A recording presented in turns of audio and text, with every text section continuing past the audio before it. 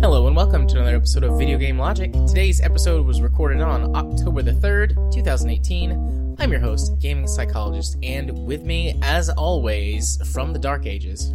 Caffeine Rage? I'm not sure how I should take about that one. Well, I mean, you didn't have internet, so you might as well have been in the Dark Ages.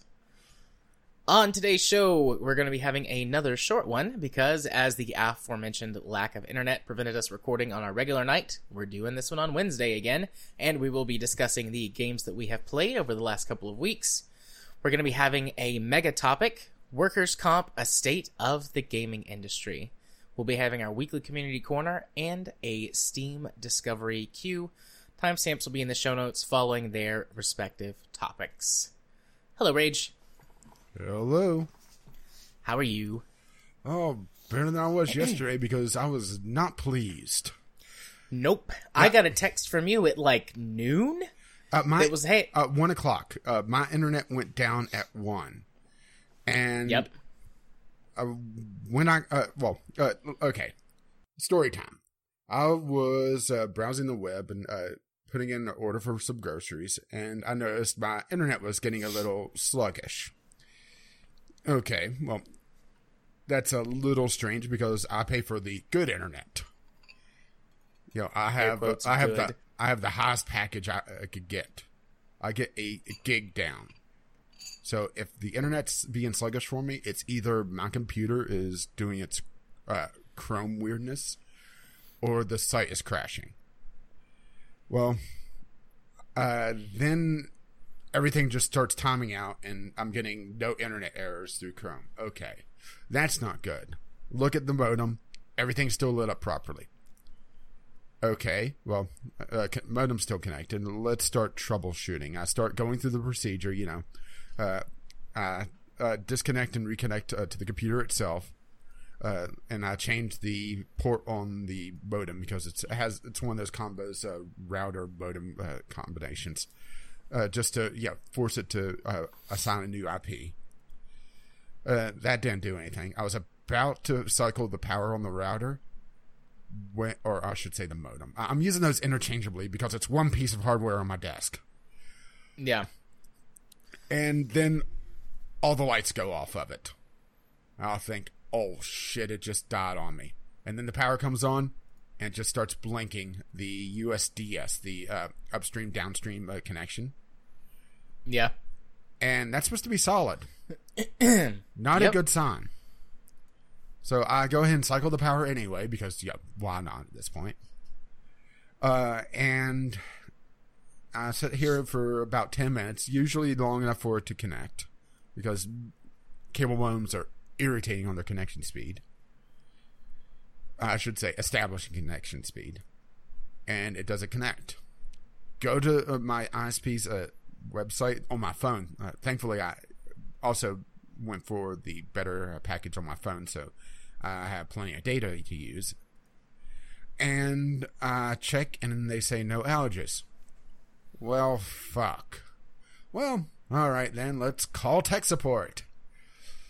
So go through the procedure on there because they have the automated thing, and if you don't go through that step by step and they see that you've gone through it too quickly, they'll make you do it whenever you get the agent. So why the hell not at this point? So do that, get the agent, and they start going through, asking me, did I do this? And I tell them step by step what I did. The only thing that I didn't do yet was swap out my Cat 6 cables for a different one on my set just to isolate, make sure that it couldn't be a factor. Then they see on their computer that there's an outage in my area. Funny, the website doesn't mention that. Alright, fine. That's about when I sent you the text message or just before I started calling them because usually when there's an outage in my area, it's going to be a while. So I go socialize outside for a bit and just be bored otherwise because there's nothing else here to do. Because let's put it this way, my town is so isolated and boring It doesn't even have a bar. Let that sink in. That's pretty bad. All the bars here have closed. That should be telling, right? Yeah. And I couldn't exactly go out much anyway because I was still recovering from my grocery odyssey, which you don't need to hear about that because this is far more irritating and hilarious because I'm pissed off. Well, just, kind of kill time till about 7 o'clock. And I'm periodically going to the ISP's website and checking to see if they even report that there's an outage in my area, because the technician said that they usually don't declare an outage on the site until they have an ETA for when it will come back up. Well, there's nothing yet, and the person that I got a hold of at first said call back at about half an hour to get an ETA. Well, the thing is, I called back about 5 or 6 hours later, just before I would do my pre-game setup, scrape for all the articles and check the email, that sort of thing. And I went right through to an agent. Usually, whenever there's an outage in my area, they just say there's an outage in your area, give you an ETA, then hang up on you. Well, I should say the computer does. Which, that's great. Same for me. That's great customer support, huh? Yeah, although that's the only time I ever call is to report issues and find out if there's an outage. So, well, I go right through to an agent, so I'm thinking, oh great, my modem didn't reset on the thing. Well, she checks and finds that there's reported an outage in my area, and says that there's really nothing that she could do. And I do understand that there's nothing she could do. She's in the trenches. She's not out in the field, trying to get the gerbil back in the wheel. Yeah. So, that's when I texted you pretty much saying, yeah, no show tonight. Unless the only option I had really was to tether my phone to the computer. But I think that would have been too unstable. Yeah. I have plenty of data to be able to do that, but that's a last ditch. We must record tonight or else. So yeah, texted you, and it's like, oh, well, fine. I'll just go piddle around on the phone, relax for a bit, just to because there's nothing else to do around here. I already went out and socialized twice, which is 2 more times than Jared would. Indeed. So around midnight, I noticed the modem stopped flashing and everything came back up. All right, great. Well, I sent you that message. It was 10 hours, and then immediately after about half an hour, it went down again. I said, fuck it, and went to sleep. Yep, I was long gone by the time you texted me about that. Yeah, you called it American. You called it an early night. I did, because I knew we were going to do this, and then Star Wars RPG is after this, and I'm hoping in between, if it works out, I can at least start editing. I know you've got to run it through your process and upload it too, so... Yeah, which it doesn't take that long. No, but depending on exactly what time we get done and how much time there is in between. But I just was like, you know what? I really need to get a good night's sleep. So I played American Truck for a little bit, and then I laid down and did some stuff on my phone and sort of wound down. And then I was asleep by 10 o'clock or so, which is extremely early for me. But I just was like, you know what? I'm gonna get some extra sleep so I can be prepared for tonight. Yeah. Well, would you rather me not do my pre-processing? I think I sound a lot better when I do it. Nah, you're fine. Honestly, it doesn't change my voice that much. It just makes me a lot clearer. But, yeah, that's why we didn't record yesterday, was that my ISP sucks. And I was bored and pissed off. And I didn't even end up playing any mobile games out of it because everything I tried, mobile gaming has gotten to the point where load up something and I see all the microtransactions and everything and I shut it down. Or I find some sort of problem with it. Like there's one that's actually somewhat interesting, but They have no tutorial on it whatsoever. It's a sandbox RPG. You know, you're out flying a fleet of spaceships. But it's one of those games that feels like it's made to have tooltips. Because everything has icons, but they don't explain what the fucking icons do. Or really any of the game concepts at all, actually. Oh. I see. I do that a lot with mobile games now, too. I'll just close one instead of trying to get through to the, I don't know, to figure it out or get past the early microtransaction bullshit. Although it just becomes later microtransaction bullshit if it's that bad. Yeah. So. Yeah, if I don't find anything soon, we may have to drop that award from the VGL Awards. Because there's been nothing that really that's gotten me this year. That's okay. It's not like we don't have 30-something other awards. Yeah, plus or whatever. Plus there's the new one I added to the list. Yeah. And I'm sure I could come up with others. I'm sure that's a thing that we could do. I mean, it wouldn't be us if our award show didn't run into the second day. Yeah, there's gonna have to be a limit at some point. But I think the limit should be, whenever by the time we get around to the last award, we're starting to award the first awards again. Yeah, that's too long. I can't sit at my computer for that long. My back will break. And I'll be hungry. But I guess I'd lose a lot of weight just sitting here. Just get a giant hamster bottle full of water so you don't dehydrate. I drink a lot of water. Also, I'd have to go to the bathroom a lot. Anyways, speaking of awards for games, which has games in them, let's go talk about those games that we've played, Rage. Games. Well, games. I think a better segue would be, speaking of games that would win awards, how about one that wouldn't win an award from me? Well, see, I didn't. I just bonked my spoon. I didn't. I'm pretty sure you're not supposed to bunk your spoon. Yeah, yeah. That's fine. Carry on. So, Megaquarium, this was a Sunday sampler from like 3 weeks ago now, which the Sunday sampler's gone intermittent just because I'm not getting review codes at the moment, because Keith Miller kind of sucks.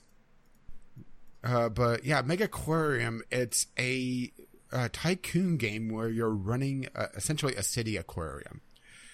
And it's trying to do two different things, and it's not really succeeding at anything. It's the same problem I really had with Moonlighter, where there's a good concept there, but when you break it down, it's trying to do two separate things, and it's not doing either of them really well. And for me, two lackluster parts doesn't come together to make a good game.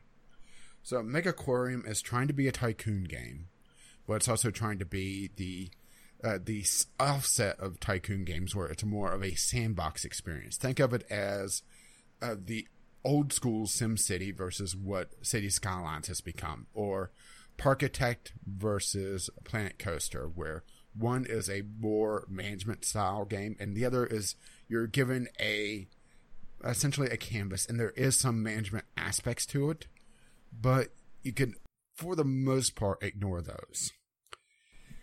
Megaquarium is trying to straddle the line between the two, and it ended up just falling and hitting its balls. So, yeah, I was really disappointed by this because I wanted to like it. This game has potential, but there's just not enough cosmetic stuff in it to make it be a sandbox title. There's only so many fish that you could do, and there's only so many aspects to the tanks that you could set up. But on the flip side, on the management side of things, if you run the same cosmetics too many times, which there's only a handful of, there's only so many types of plants, there's only so many types of rocks in the game, customers start to become bored, and you lose the prestige points that is the main driving goal of your level up system in the game. It's essentially the tier system. You hit certain tiers and you level up your general aquarium to unlock new research, new fish that you can unlock, that sort of thing. And the prestige comes in, well, if you pardon the kind of the ocean term, in waves, where you'll get a new group of visitors to come in, and they'll wander around for a few days because, you know, Tycoon games have a weird sense of time to them. And they'll get a bunch of prestige up, but then because they've been in the aquarium for too long and they start seeing the same things over and over again, you start losing prestige because they're still wandering around the damn aquarium after day 7. Add to this that you have no control over the business management outside of setting the price on the vending machines. You're not even setting up a gift shop.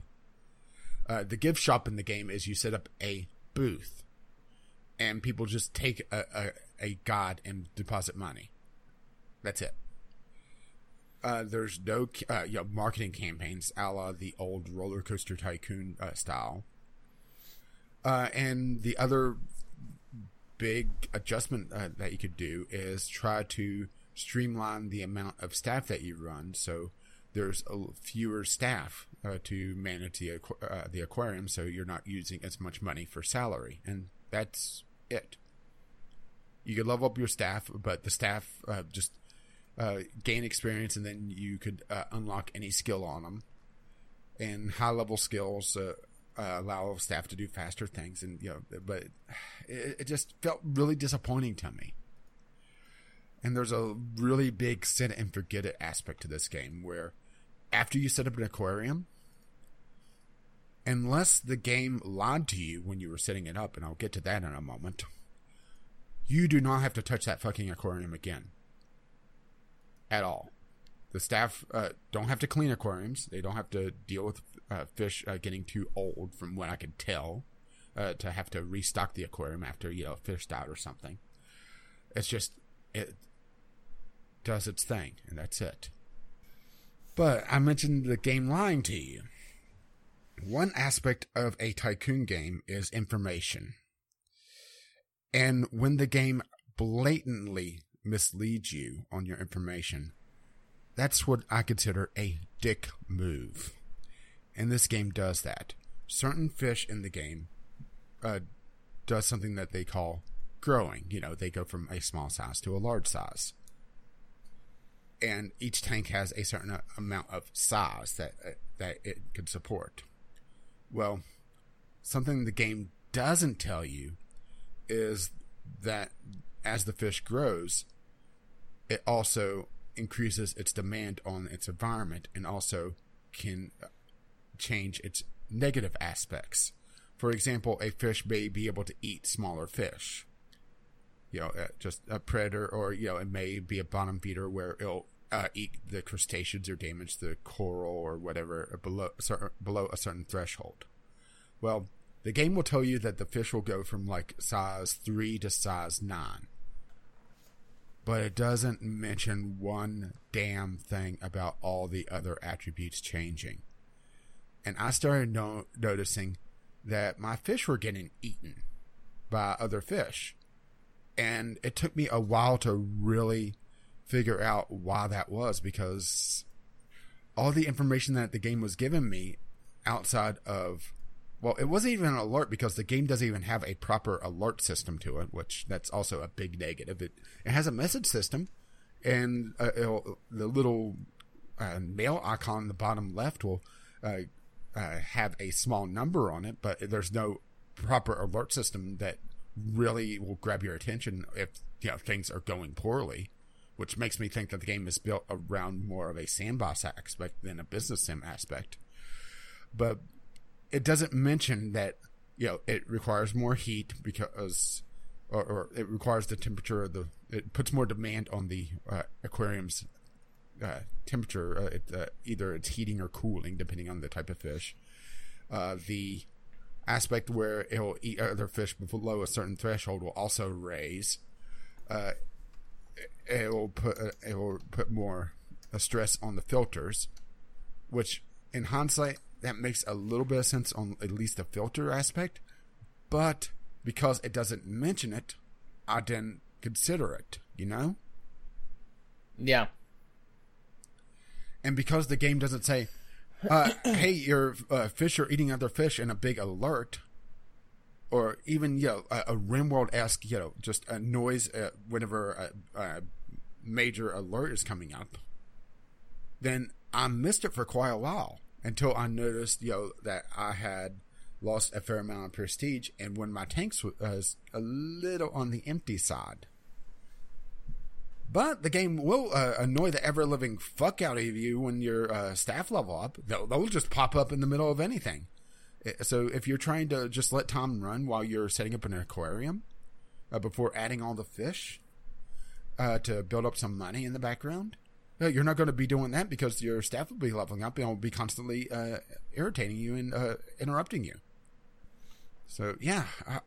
As you may tell, I wasn't too enthused by this game in the slightest. Yeah.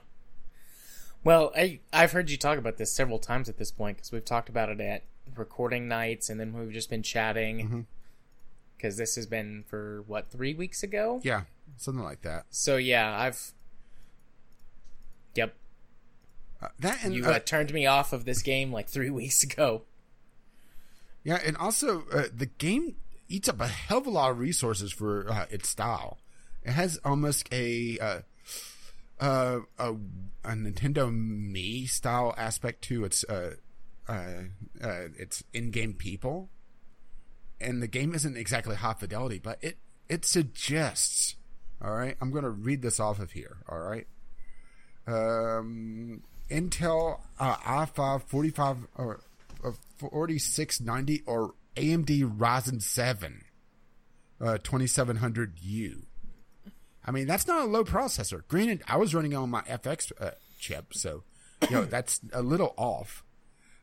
But also suggests 8 gigs of RAM. For this? Really? Is it using that much RAM? Is it inefficient? It's inefficient poorly as hell. Optimized? I did notice it was eating up a fair amount of RAM for what it is. But I didn't look at the actual numbers. Let's just put it this way. Immediately after I recorded the Sunday Sampler, I immediately uninstalled this game. I mean, that should tell you something, huh? That bad, huh? Yeah. Pop in a cough drop. That's better than Mega Aquarium. This cough drop. Well, it actually does what it says on the tin. Also, one other thing that irritated me about the game, and this is my nitpick for the night. All right, everyone that carries something in this game, they do not have an animation to carry it. It's the same walking animation, and the item is just floating in front of them. And this was on the release version. They all have magic powers. Yeah, they were all using telekinesis or something. It's one of those things I noticed, and then I just couldn't stop seeing it. As a matter of fact, you can see it on the damn screenshots here. Take a look on the, if you're looking at this, on the fourth screenshot, the woman going into the bathroom. Take a look at the coffee cup that she's holding.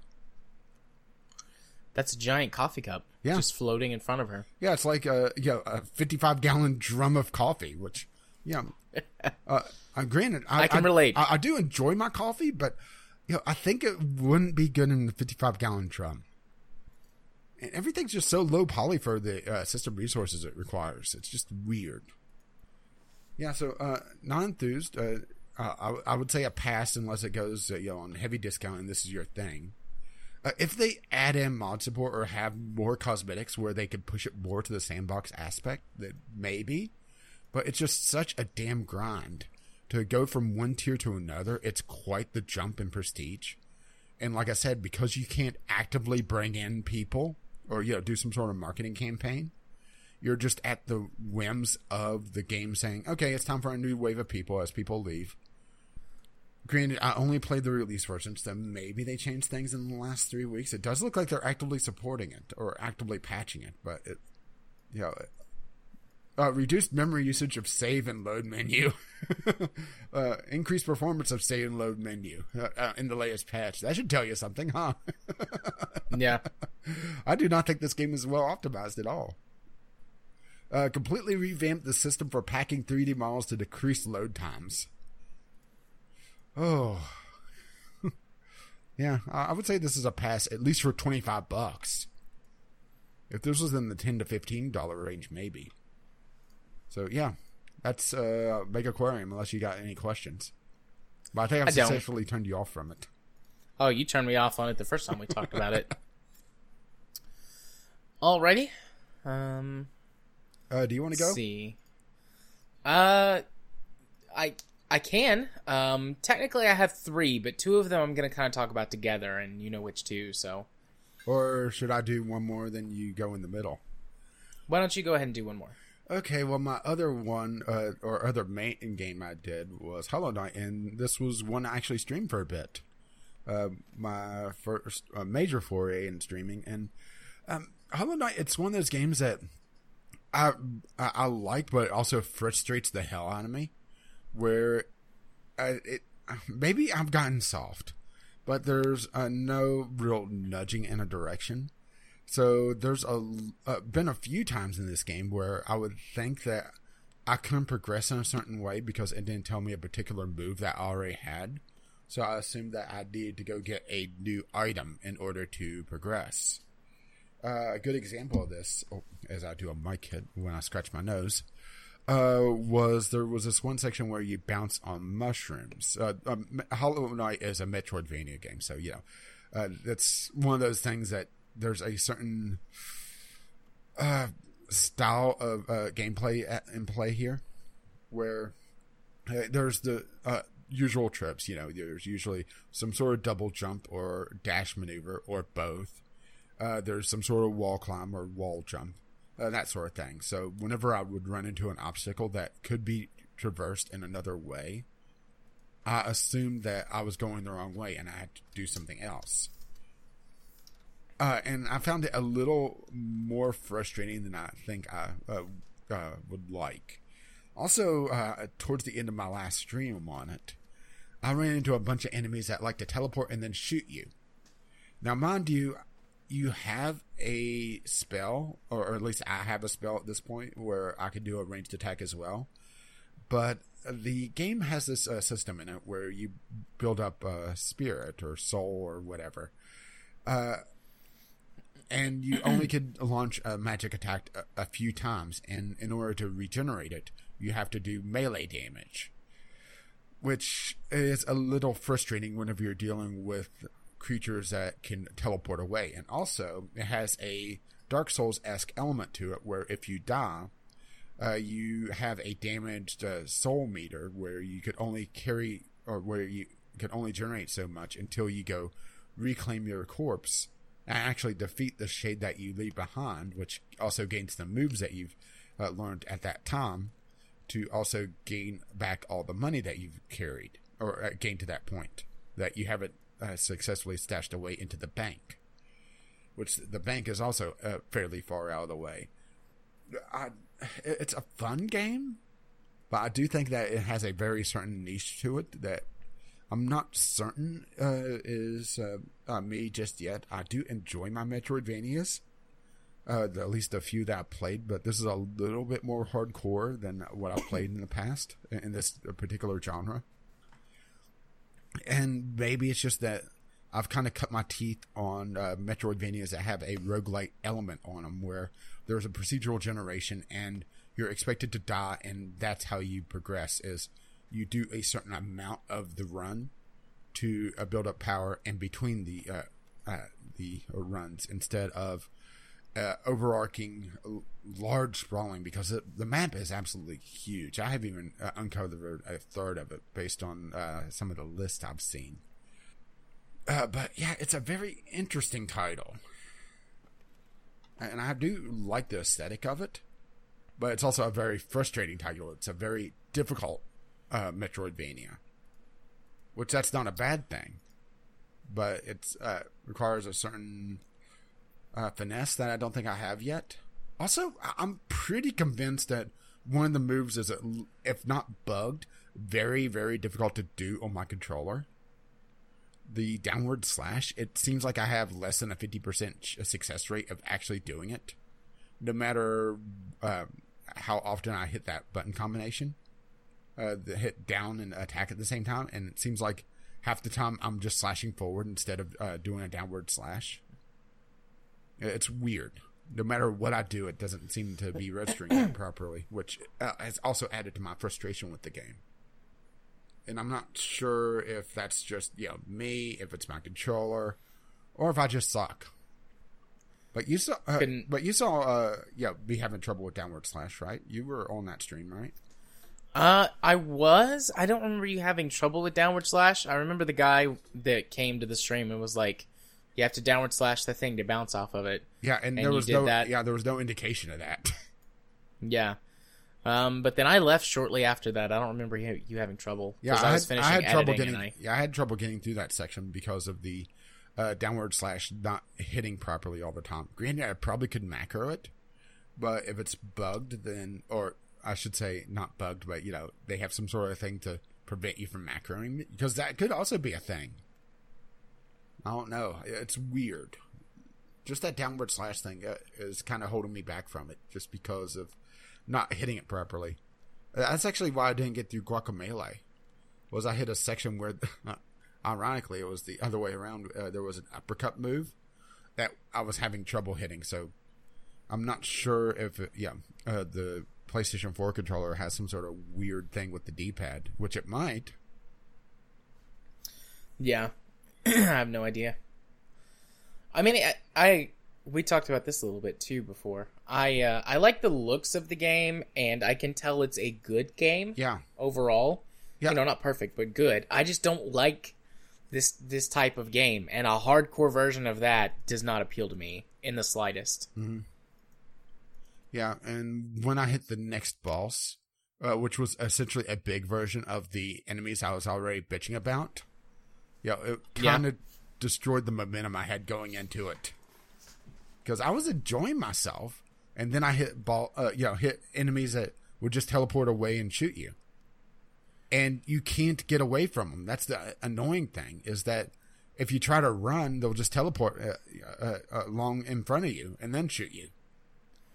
Yeah, I mean, that's not particularly fun, at least to me. Nope, that wouldn't be fun for me either. And also, it's kind of the opposite of a power fantasy, where you're probably the weakest creature in the game, or if not, then one of them. One of the bosses, fairly early on, is essentially a lot better version of you. She's a lot faster. She has a longer range. She has better ranged attacks. I'm just like, why can't I play her? I want to be this character that's better than me. I mean, granted, that is part of the thing of Metroidvania, as a character progression, where your character starts off, if not very weak, in a weakened state of some sort, and slowly progresses in power. Gets new moves, gets new options, new ways to diverse the level. But at the same time, being stuck with a very, very short range slash, and a ranged attack that you get maybe 4 charges of before you're out of spirit or out of soul, and then you have to go slash something a few times. I found it a bit irritating. But it is a beautiful game. And going through the different areas, there's very different themes at work. Just getting to the City of Tears, where it turns from this big sprawling cave network to an underground city that's sitting under a lake that leaks through the roof and creates a perpetual rainstorm, is absolutely breathtaking. But then it's kind of tempered by the fact that, I gotta deal with this boss now. Yeah, I'm not sure what else to really say about Hollow Knight, though. There's not a lot of story yet. It's one of those games that it tells its story by the atmosphere, by little bits here and there, instead of an overarching, full-on plot. I assume by the end of it, you'll have a better idea of what's going on, and it is a very long Metroidvania. north of 30 hours. And that's even before you get to the free DLC that's added new modes and new things that are just hidden away that you have to find and do. It's like I said, it's a very interesting game if you're interested in the genre, especially a more hardcore version of the genre. But I'm not sure if I'm quite there yet. Maybe this is one I should come back to at another time. Maybe. I don't know. Like I said, it looks good. I can tell it's a good game. Yeah. Not for me. Not in a million years. So. Alrighty. That was worth a shot at least. Yeah. So do you want me to talk about one or both of my... You could do both. Okay. So after we wrapped up Fallout New Vegas, I just kind of was like, I just want to play like some nice, comforting games, like some chill, laid-back games, go back to something familiar. Like, not that I had any issues with New Vegas or like was upset or anything by it, but I just was like, I just want to go back and play something that I'm really familiar with, that I can just enjoy and listen to some podcasts and stuff, because I couldn't do that while I was playing New Vegas for however many hours. And not enough. I had gotten behind. Like I say, I can't help but rip you one more time. Yeah, fair enough. But so I played technically 3 games, but 2 of them I'm going to talk together at the same time. But the first one, though, I went back and I just started playing KSP again. I started a new game. A new career. And I've never really played the game an extended amount of time with no mods. And I guess technically I'm not doing that because I'm using Kerbal Engineer, but I gotta have my... that has to be stock. I consider that stock light at this point. It's very frustrating that they haven't put in at least a light version of Kerbal Engineer by this point.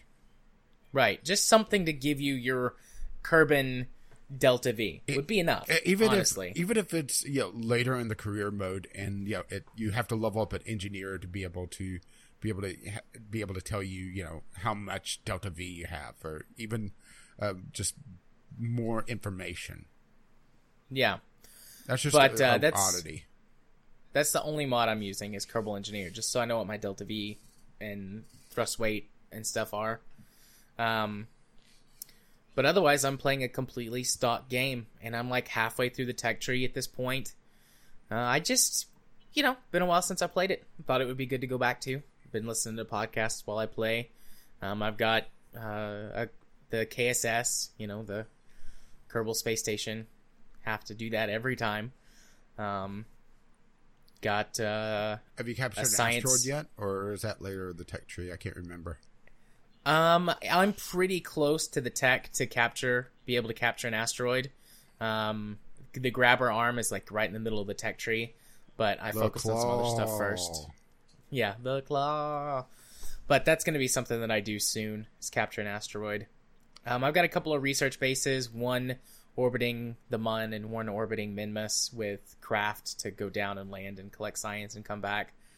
I got a couple of stuff I've launched out into the solar system for some quick science to radio back, that sort of stuff. But playing without mods does present a new set of challenges, because I'm so used to having like a million parts to do stuff and also additional science from particularly the D-Magic science pack. Mm-hmm.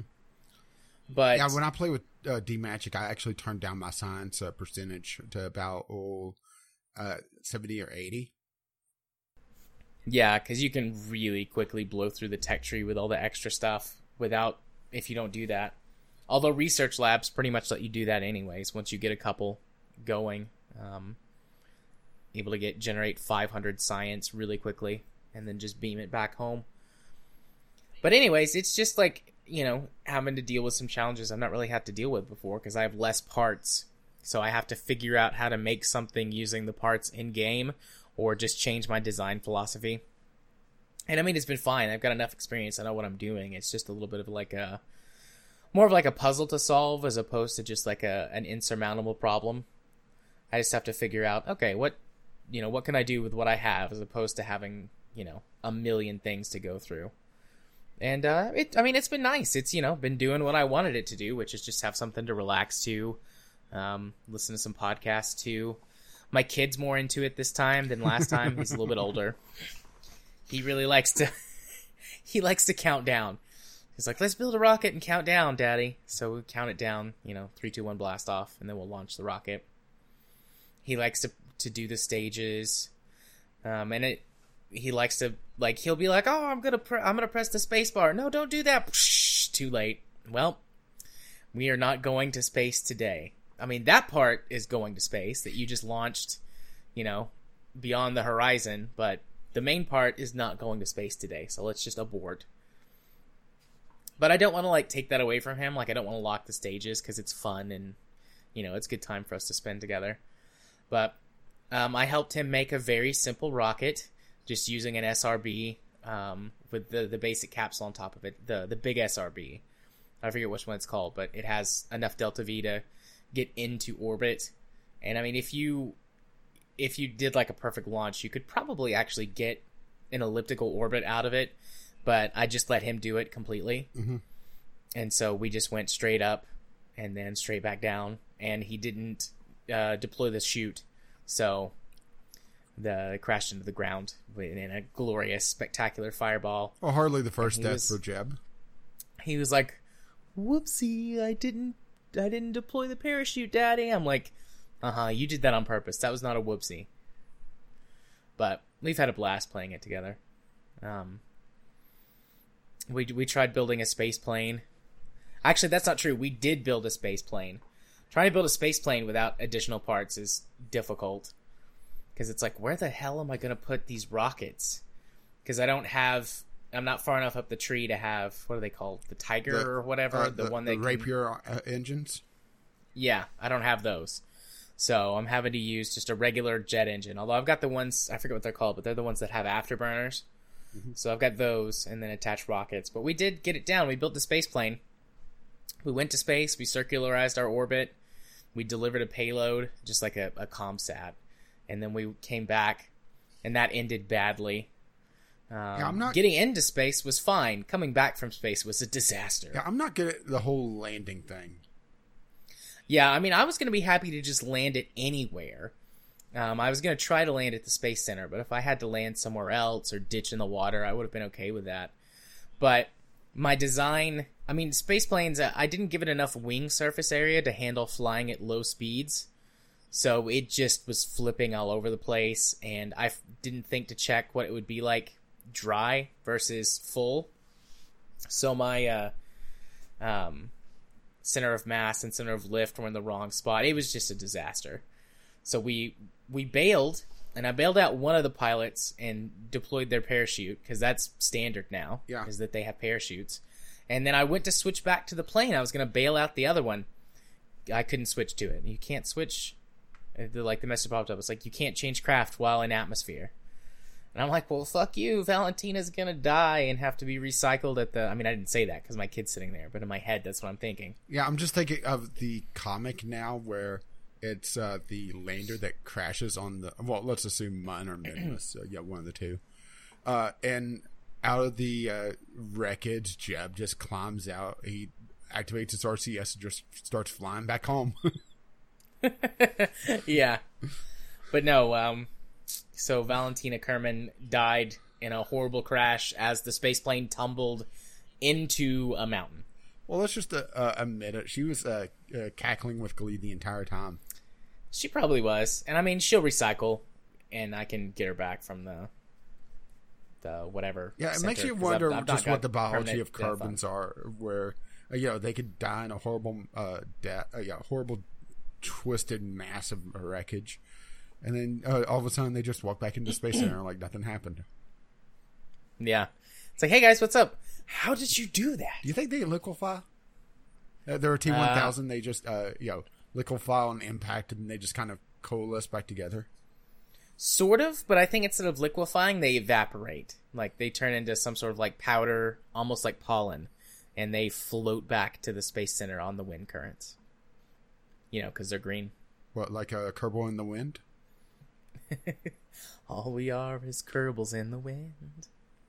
But, I mean, it's been fun. I don't know how far I'll get. I mean, my goal was to finish out the tech tree and then maybe plant a flag on every body in the system, but I don't know if I'll actually get that far. I just always run out of steam before I get to the end, usually. And without mods, some of the things that I like to do are impossible, like setting up a fuel base on Minmus or at least with somewhere. that attitude. I mean, you can sort of do it, but it doesn't work as well. Yeah, I don't think I could do KSP without mods, or at least for long. It's a different experience, and I am enjoying it. But yeah, I'm missing some of the things that mods provide. So particularly some of the park packs that fill out some of the holes in the things. Even with the DLC. Did you get the DLC? No, I don't have that. Or I wasn't sure if you had it or not. Most of that really is just moddable. The big thing is the mission pack. I'm toying around with KSP myself. And I actually went through some of the tutorials and the scenarios. Have you ever tried the docking scenario? No, I've never done any of them. They give you the worst possible spacecraft to try to dock with. All right. You have only RCS, and you're in a space plane. And don't ask me why they have a space plane around Minmus. Kerbals. And the docking port faces up out of the plane. Yeah, that sucks. And the RCS isn't balanced properly. So whenever you're trying to transition, you roll slightly. Well, that's Kerbals for you. I'm able to do it. It's just, there's a few curse words in the middle of all of it. Well, I mean, what good would or what fun would docking be if you didn't swear and also sing the song? Up a bit, down a bit, left a bit. Careful, you may summon ABK. I would be okay with that. But yeah, so that's one game that I played, and then the other two games that I've played, I'm going to be talking about together because they just are they're basically the same game with just the differences of. The basic difference is where the engine is. Yeah. So American Truck and Euro Truck Simulator. I mean, I've played these games before. Actually, I've never played American Truck before. I played Euro Truck before. Well, when I say Euro Truck, I mean Euro Truck Simulator 2, but I think most people just call that Euro Truck. But anyways, I mean, I've played Euro Truck before, and I've liked what I've played. And the thing that I've always said before is, I like this type of game. This is great for relaxing, for podcasting, and the management aspect gives it just enough to sort of go above and beyond that. But just the time has never been right. I've always had one of those games anyways, like Factorio or Eve, farther back in the past, or KSP. So I was just you know what? I think I want to play Euro Truck some. I just went to look, and you actually own the original Euro Truck. I do, and I've played it a little bit, and I liked it. But, I mean, it doesn't have the management and stuff. It's just driving your truck around, getting new trucks. Well, to be fair, there's not much management to begin with. That's true.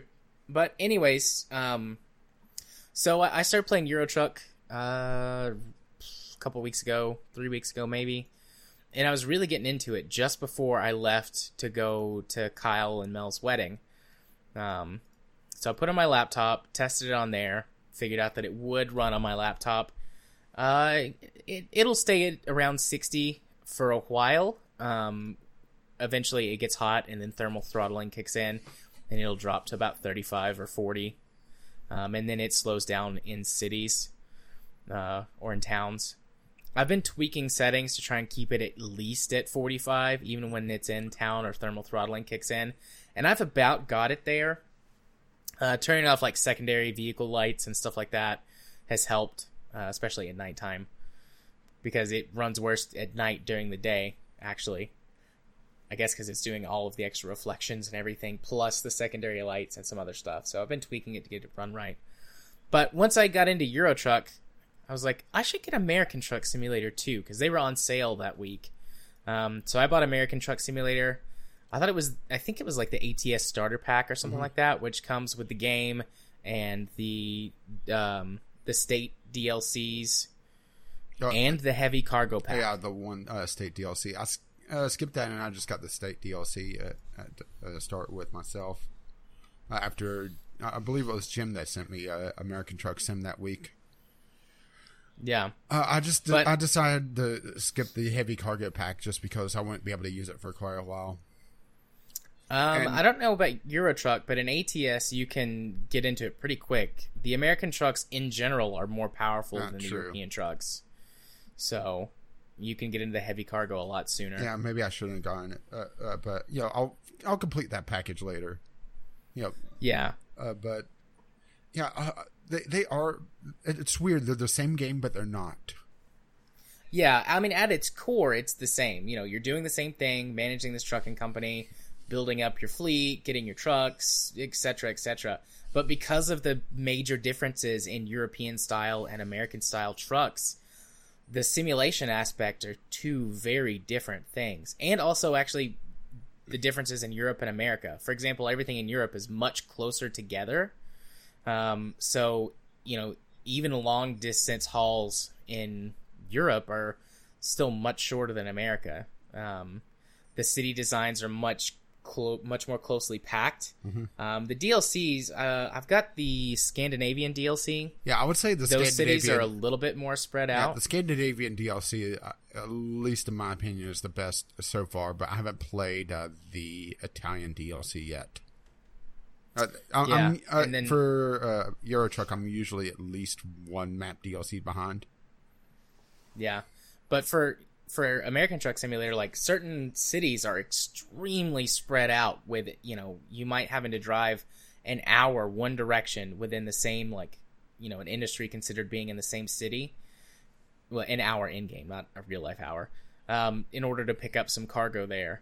And the things like rest stops are a lot more spread out. Although the speed limits are a lot higher for the most part. Doing 65 in a truck is a little scary at times. Yeah, try doing 80 or 85, because a couple of the interstates, I think it's in New Mexico. Oh yeah, New Mexico, or maybe Arizona up there. is 80. So it feels like you're on the edge of control. Over. Yeah, but the truck that I have now can do 90 hauling a trailer, and it can do over 100 if it's empty. Or if it's not pulling a trailer. That's scary. I turned off traffic offenses just because I didn't want to get 1,000 speeding tickets just to test it. Boy, that's scary. Even in game, it's like, oh, it's wobbling, it's tipping over. Gotta slow down. So that was fun. Yeah, actually, I put down American Truck and I went back to Euro Truck because of the trailer additions that they added in recently, where you could buy trailers. Yeah, I'm farther along in American Truck. I've got 3 drivers. No, I've got 2 drivers in my Euro Truck game, and I've got 4 in my American Truck game. And then I've got trailers for each of them. So 4 trailers in American Truck and 2 in Euro Truck. I can't recall if I have any drivers in American Truck. I don't think I do yet. I was trying to pay off the loan to be able to really just go all out on my first couple drivers and just build up. But in Euro Truck, I have 68 drivers, I told you? Yeah. You said you spent $6 million on trailers when that expansion came out. No, I only spent 5. Oh, only 5 million. Yeah, I went from 9 million in the bank to 4. I've spent $1 million total in American Truck, and not even half that in Euro Truck. The thing is that that 4 million doesn't even cover half my driver base for trailers. But all the trailers are pretty much constantly in use. And it does seem like using your own trailers gives, I would say, about somewhere like a 25% boost to the profit of the load. Yeah. I'll do it both ways. I like to vary up what I'm delivering, but I'll grab a trailer if I want to make, quick money. Because you pick a job that's going, 1,000 plus miles in American Truck, you'll get 40 to 50,000 for the delivery plus, the trailer boost that's somewhere between 10 and 20%. I think it varies, but yeah, I've seen as much as 20 and as little as 10 for similar jobs. So, you can earn 60, 70, 80,000 in one delivery. maybe even more once I get some more of my skills up, because I've maxed out long distance driving. Well, an American truck, ADR. An American truck, long distance hauling, at least for the time being, isn't as important because it's a smaller map for now. So in Euro Truck, because the map has all the DLCs in such a long distance, it's actually more important to have a long haul there than it is an American Truck right now. Well, see, I don't have all of the map DLC for Euro Truck, so they're roughly, I would assume, the same distance. Maybe. Actually, I need to go check the Euro that. Truck map is a little larger, but I mean, you can drive once you get the maxed out an American Truck. You can find deliveries that are 1,500 miles or so long. If you go from like the top of California all the way to the bottom, or the most northwest corner of California down to the most southwest corner of, what is that, New Mexico? It's like 1,500 to 2,000 miles, which is what in kilometers? Yeah, I was 1,500. That's I was still trying to find the 2,400 direct comparison. Yeah, that's 2,500 kilometers. Which, I mean, I've not done anything that far. I've only got long distance up to like 3 or 4 ranks in Euro Truck. Yeah, so I can't even go that far. Going from one side of the map to the other, for me with a maxed out driver, is something like 80 or 90,000 euros. Yeah. But it's also, a very long haul, obviously. Yeah. The longest drive I've taken so far in game hours was 20 hours, 19 or 20 hours. I earned like 75,000 off of that. Okay, and that's when I got my last driver. I think, the American Truck Sim map is far smaller than the Euro Truck Sim map, at least at the time of the recording. So, yeah. There's still quite a ways to go. That's even after the rescale. Yeah. Let's put it this way. The still... Scandinavian DLC is probably about the same size as the main body of the map, California, Nevada, and Arizona, with New Mexico adding another big chunk. Yeah.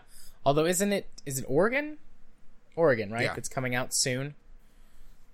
Yeah, they'll add or another just came decent out? Chunk. No, it comes out in a couple days.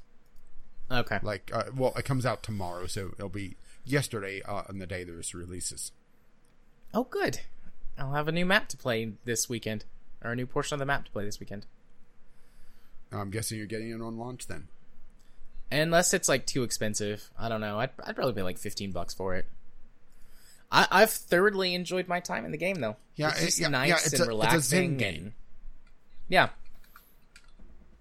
So and having them separated helps, because I play Euro Truck on my laptop, play that at work, or sometimes like if Katie's using the office to teach her classes or whatever, I'll sit in the living room, and then I play American Truck on my desktop.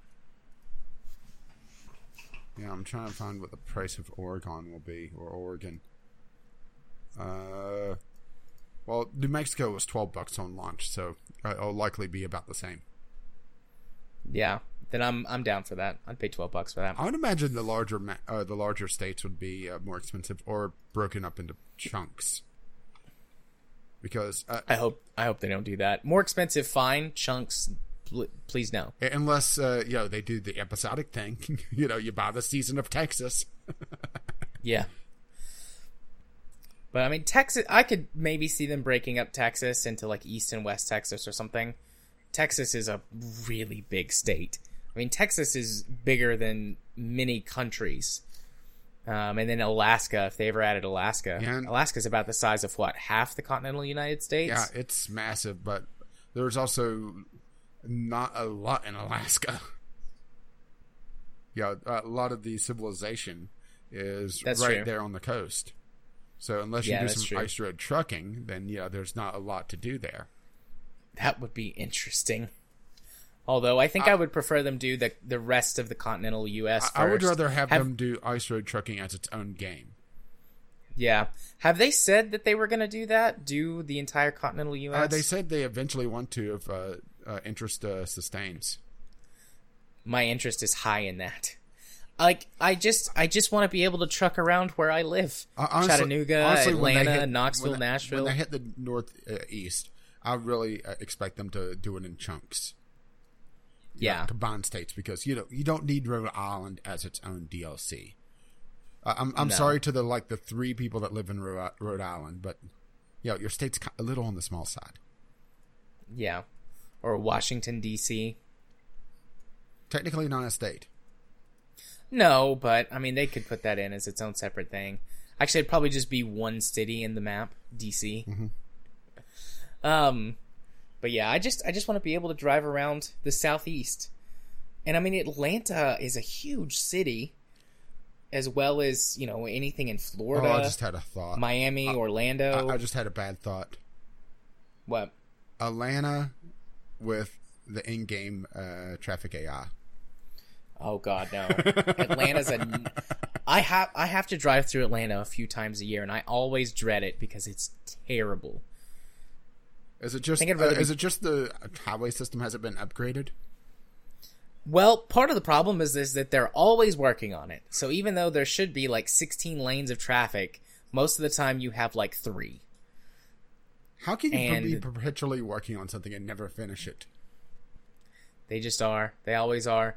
They start at one end and they go to the other end, and by the time they're at the other end, it's time to go start at the first end again. Almost like the VGL rewards.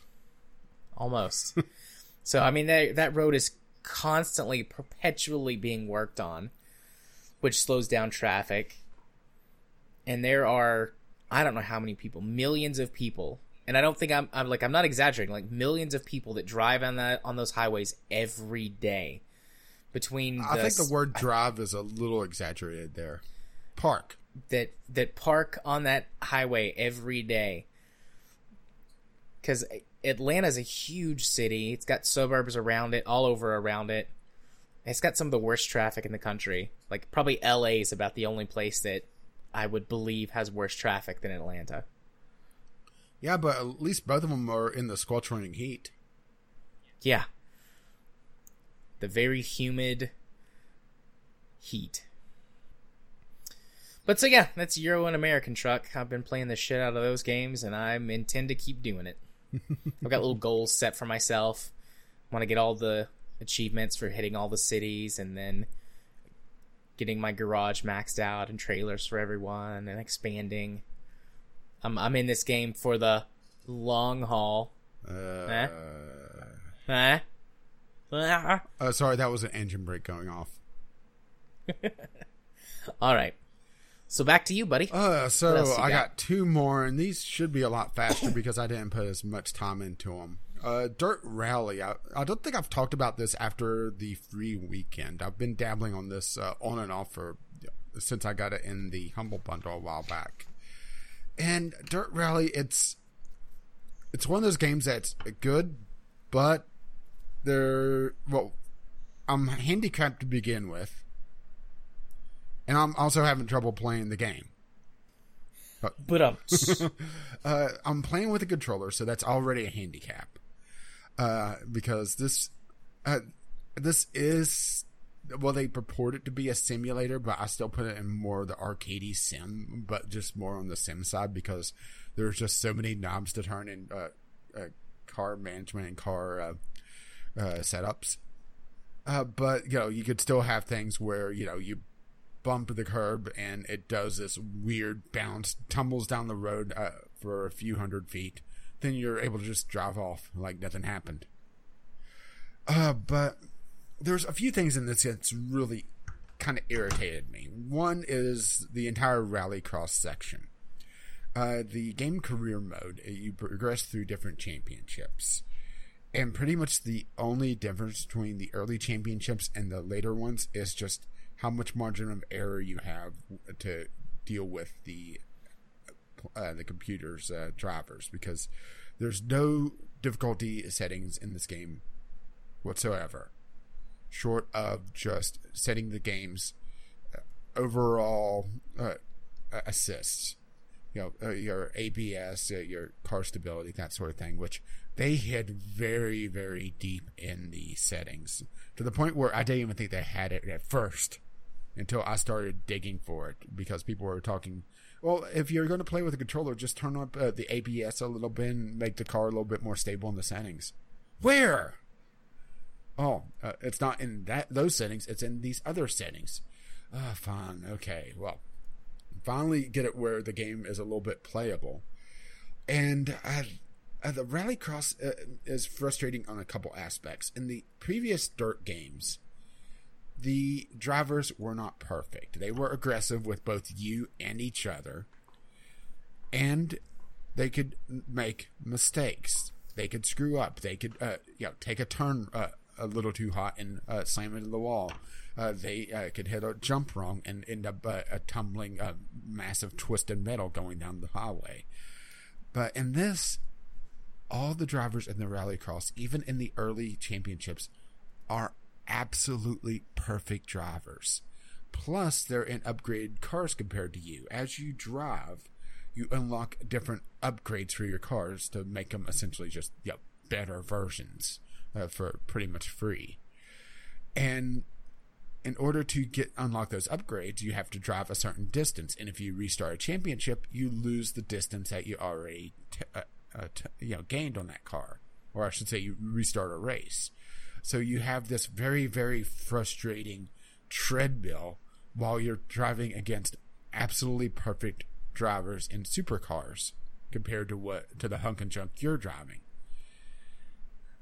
And it's just very, very frustrating. On top of that, the automatic transmission in this game fucking sucks. And trying to play with a controller, you're already on the edge of instability to begin with. Maybe this is just my inexperience with a more simulation style racer. But no matter what I do, the car always feels very squirrely. And that's just because I have so little range between no steering and full on steering. So it's like I'm just grabbing the wheel and yanking. There's no finesse.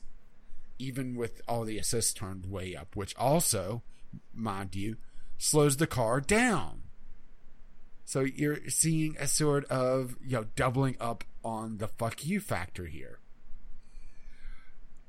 And it's really taken the fun out of a mode that I've enjoyed in the previous Dirt games. Now, granted, the rally section, it's a lot more fun to me. I do enjoy my rally driving, but in that you don't even see the AI cars, which is a little odd to me. They're just kind of running in the background, they're a simulation.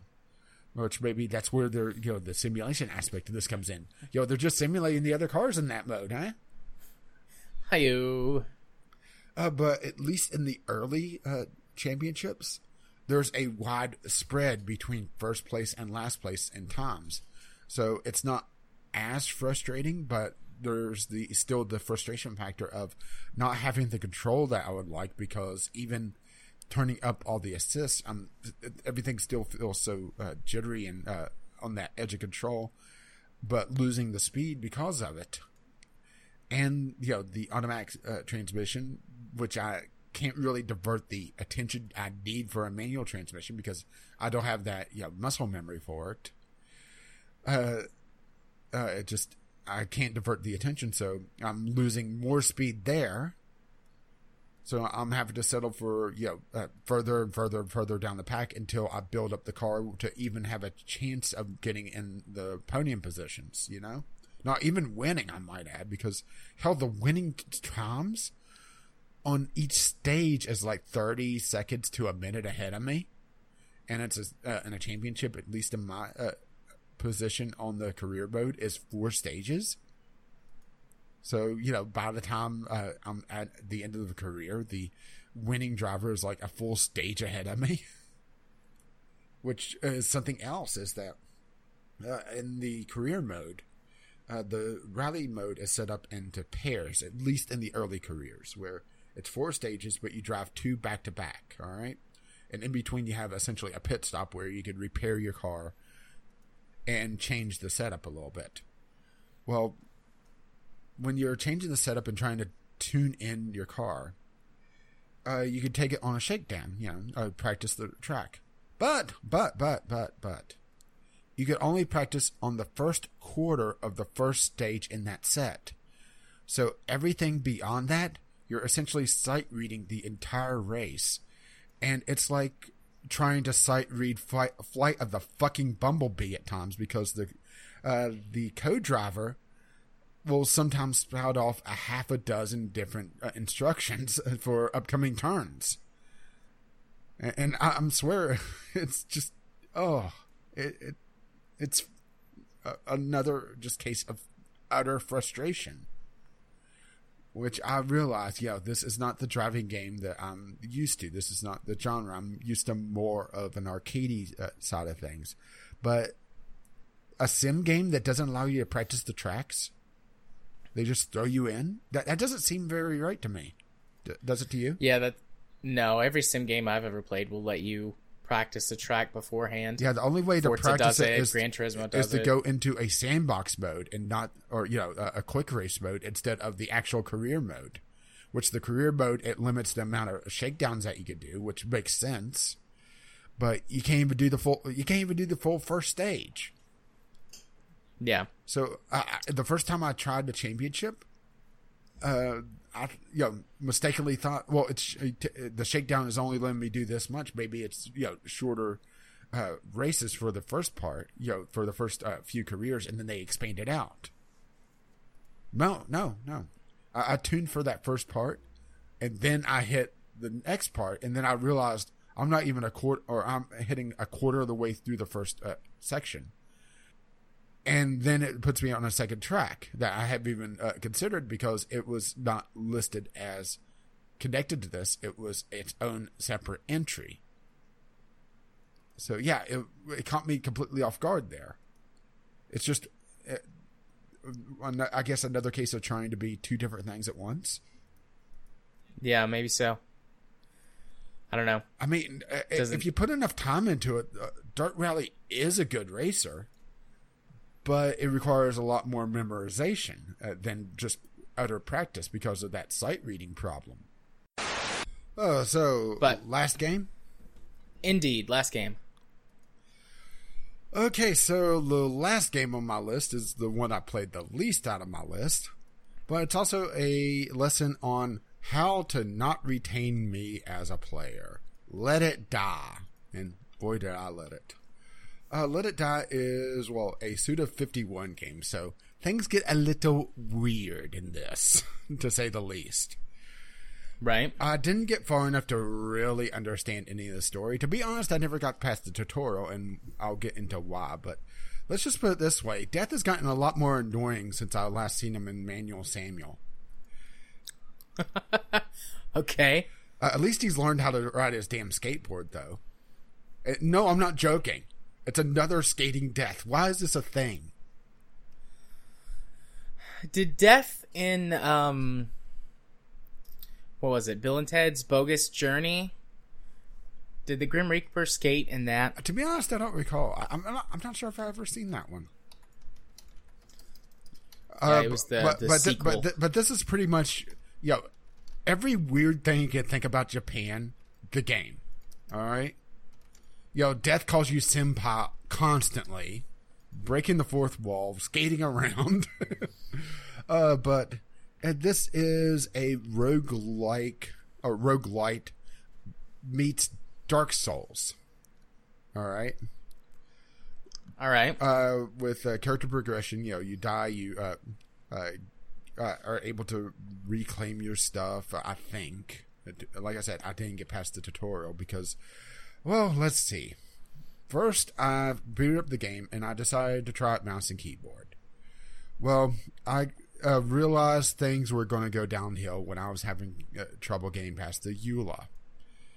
To give you an idea that this is a bad port for controls, the EULA, to scroll down it, you move the mouse. It's bound essentially to the right analog stick. I don't like this already. And then I had to use the arrow buttons to select accept. Yep. I was very close to uninstalling then and there. Yep, I don't like any of this. So the game zooms in on this subway full of dudes and ladies that you select your character, and they get zapped with your whatever, and you get in control over them. And it goes through the tutorial. Death rides up on a skateboard, annoys the ever living fuck out of you. Pretty much standard for Suda 51, right? Yep. Well, I'm going through the tutorial, doing all right in the very beginning. Then it starts telling me concepts that it's using button prompts from a PlayStation controller for. Mind you, my controller was not turned on at the time. So the computer wasn't seeing any controllers attached. But it was still giving me button prompts that I couldn't translate because it was telling me, oh, press triangle to do this. I stopped, look at the keyboard. I don't see triangle. Which one of these is triangle? I can spell triangle. Alright, fine. Grab the controller, turn it on. Try to move. It doesn't allow switching controls mid-game. Well, fuck. Quit out. Restart with the controller turned on. And it puts me back at the beginning of the tutorial. Alright, so okay, let's do this again. I wasn't too far in the tutorial. Start just skipping all the cutscenes with death, which thankfully they let you do that. So, that's a small mercy. And I quickly realized that even in the tutorial, the roguelike elements are there. And I start having trouble when they put me up against a guy that has a spear of some degree. It's post-apocalyptic, so there's all the makeshift weapons just out of stuff like people using circular saws for weapons, that sort of thing. The game has it where the stamina, at least on your starting character, because from what I can understand, as you level up and gain more money, you essentially buy a new tier of starting characters to have a better overall stat. All right? Or starting stats. Plus, on top of all the raincoats and traffic cones that you could wear, that sort of thing. And no, I'm not joking about that. Nice. Okay. So, the starting character could roll about 3 times before they essentially have a heart attack and are just stuck there because they've used too much stamina and their heart is beating too fast. And I'm up against a guy with a spear, and the stamina is also used for attacks. So you can imagine how much fun that was. So I wrestle my way through the game, or through the tutorial, and I get to a point where mid cutscene death, forced death, which makes me wonder why the fuck I even bothered to begin with. And Death is talking about how you've been playing Let It Die. It's it's a video game inside the video game. You're like in the Purgatory arcade, it seems. And he says, "Here, let me reset it for you," and it gives me an option to exit game. All right, fine. I'm through the tutorial. Great. Oh, I'm getting a little bit hungry. I'm going to go turn this off and go eat dinner and come back. Grab dinner, come back to play a little bit more, to try it out, to get a feel for it, to see if I wanted to play it some more. It puts me back at the fucking beginning of the tutorial after it gives me an option to exit. Okay. And then I said, fuck you, and I uninstalled. No, it put out a main menu and had an exit screen. It wasn't all F4 or anything. It literally had exit game there. So I let it die. Well, there you go, I guess. Yeah, a lesson on how not to retain me as a player.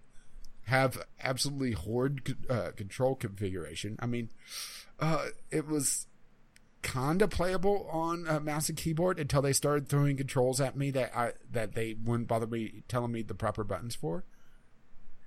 Let's put it this way. I think the pause menu. Well, I shouldn't say pause menu because it's online Dark Souls. So there, of course, Dark Souls anyway. It doesn't have proper pause. It brings up the menu.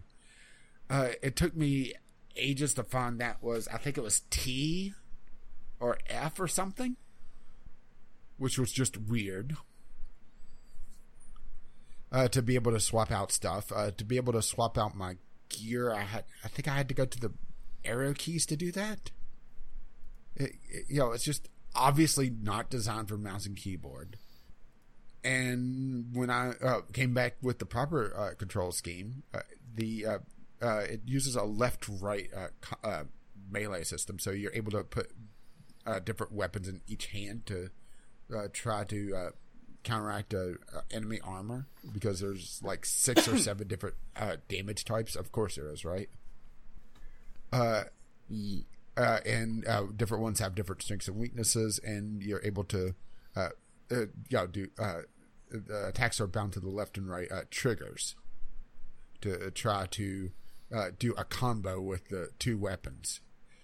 But like I said, that eats up a lot of stamina, and then if you have to dodge roll out, you end up having to really, really, really pace yourself. And I already saw where the grind was going with this, and after it putting me to the tutorial now for the 4th time, no, or sorry, for the 3rd time, I should say. No, I had enough. Yeah. Don't blame me there. That sounds terrible. Yeah, the fact, don't give me an option to exit the game if it's going to make me go through the tutorial again. I think that's a fair thing to say, right? Yeah, I agree. Alrighty. Well, that's all the games we played this week. Yeah. Or this last 2 weeks, or 3 weeks, or whatever. Yeah. Sort of played? Something like that. So, moving on then to the news. And we've got an amalgamation of 3 news topics that we're calling Workers' Comp, a State of the Gaming Industry. But these are 3 news articles that are related to stuff going on in the gaming industry. There's some workers that complaining on Twitter about the way that they're treated by the industry, which I'm not saying that to make fun of them or whatever. I just, I said that and I thought, my tone feels a little sarcastic or whatever. I'm not being sarcastic. Good for them for complaining about their industry and wanting change. And then over the last year, there's an article that's talking about how 1,000 jobs have been lost in studio closures over the past year. And then the last one is a very long article. I would say editorial. Sort of like an editorial, yeah. Discussing how developers shouldn't make indie games and how we shouldn't support indie game developers. Yeah, so we thought that would be... Yeah, it's kind of contradictory whenever we're seeing 1,000 jobs lost and someone saying, oh, you should go work for a studio. Yeah, let's just go ahead and start with that one, because it's the big one.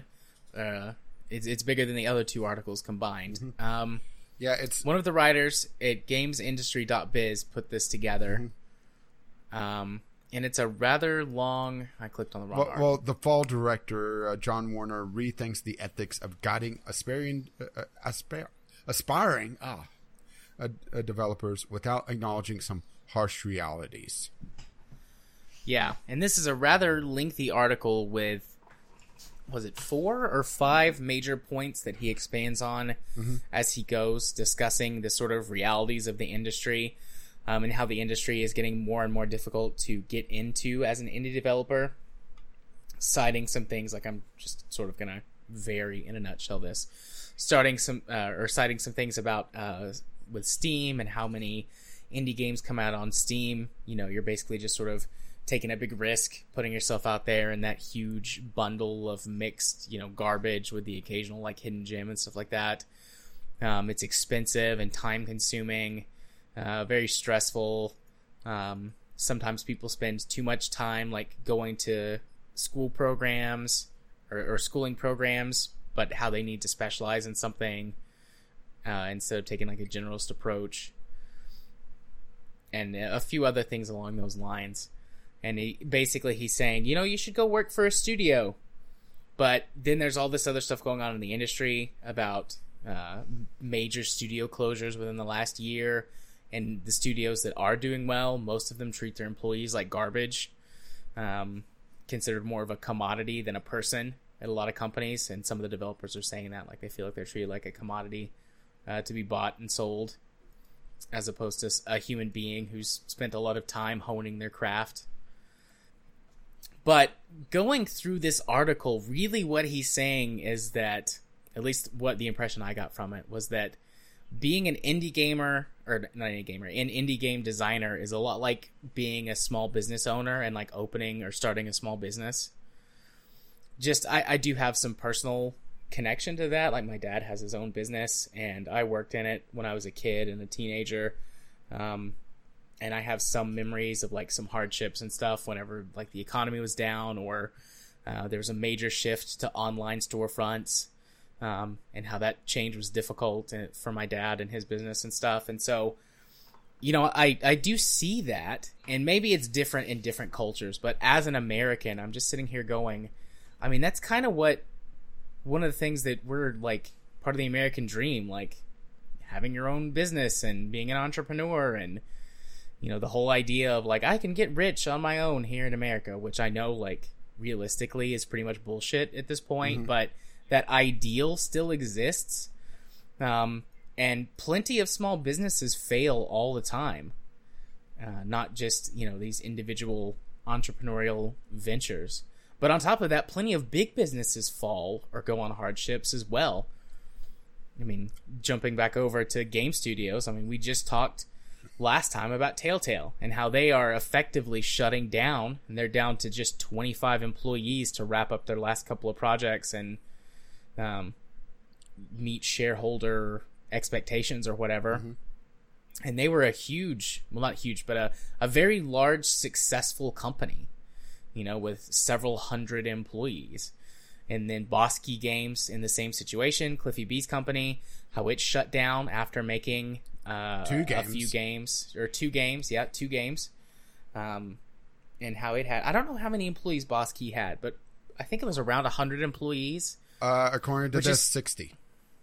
Oh, 60. Okay. That's considered a small business level.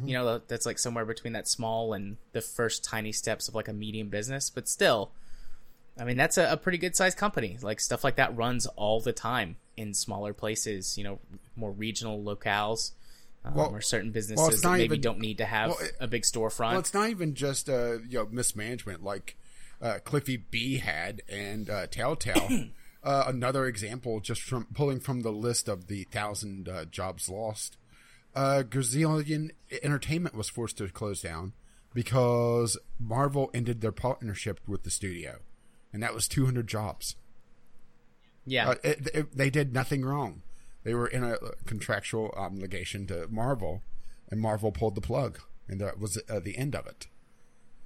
Granted, you could say that they should had some sort of side project going, but at the same time, they were getting a steady paycheck.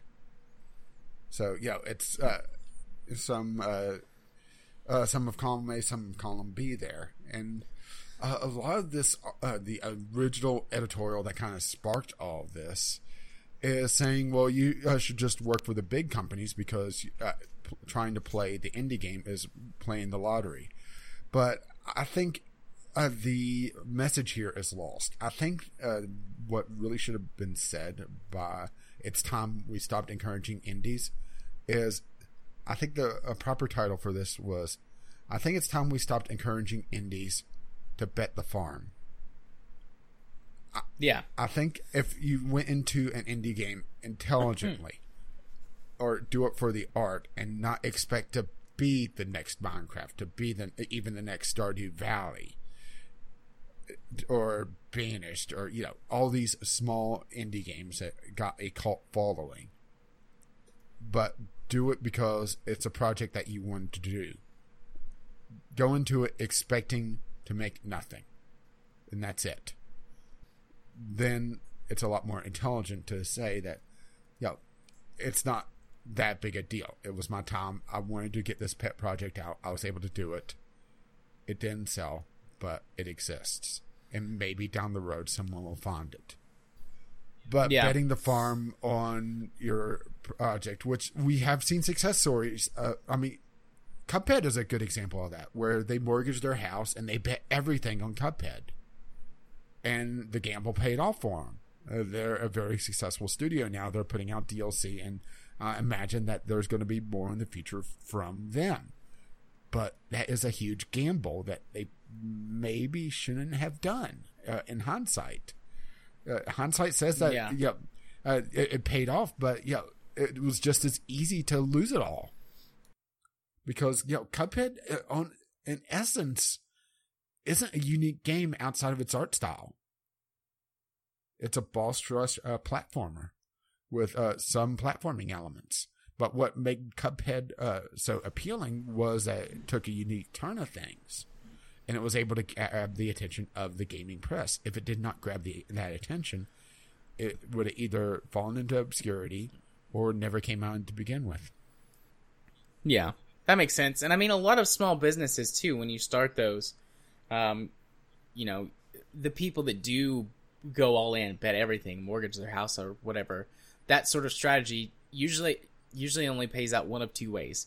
Either your business ends up being wildly successful, or you go bankrupt. And the problem is you don't hear about the people that go bankrupt.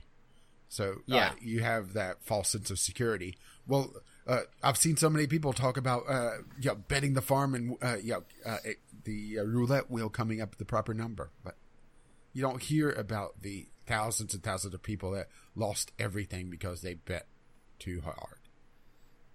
Yeah. And that makes sense for small business too, as well as game. Like, you have this, essentially you start working out of your garage on the side. It's that equivalent of starting a business in your garage on the weekends and on nights, and you build that into something. And then once that is something, then you move over to it from whatever it is that you were doing. And I think of some indie game success stories that have done that, like, oh shit, it just left me. The farming game on Steam, Stardew Valley. Wasn't that one of those? It was a passion project you worked on for a couple of years. I remember seeing Stardew Valley years and years ago. And at the time, they only had 2 of the seasons in play. It wasn't available for sale. It was just the site showing off, what they're planning on doing. And I forgot about it for ages until it started making the rounds when it was coming up for release. I mean, that's its own little passion project, but he worked on it bits and pieces here and there.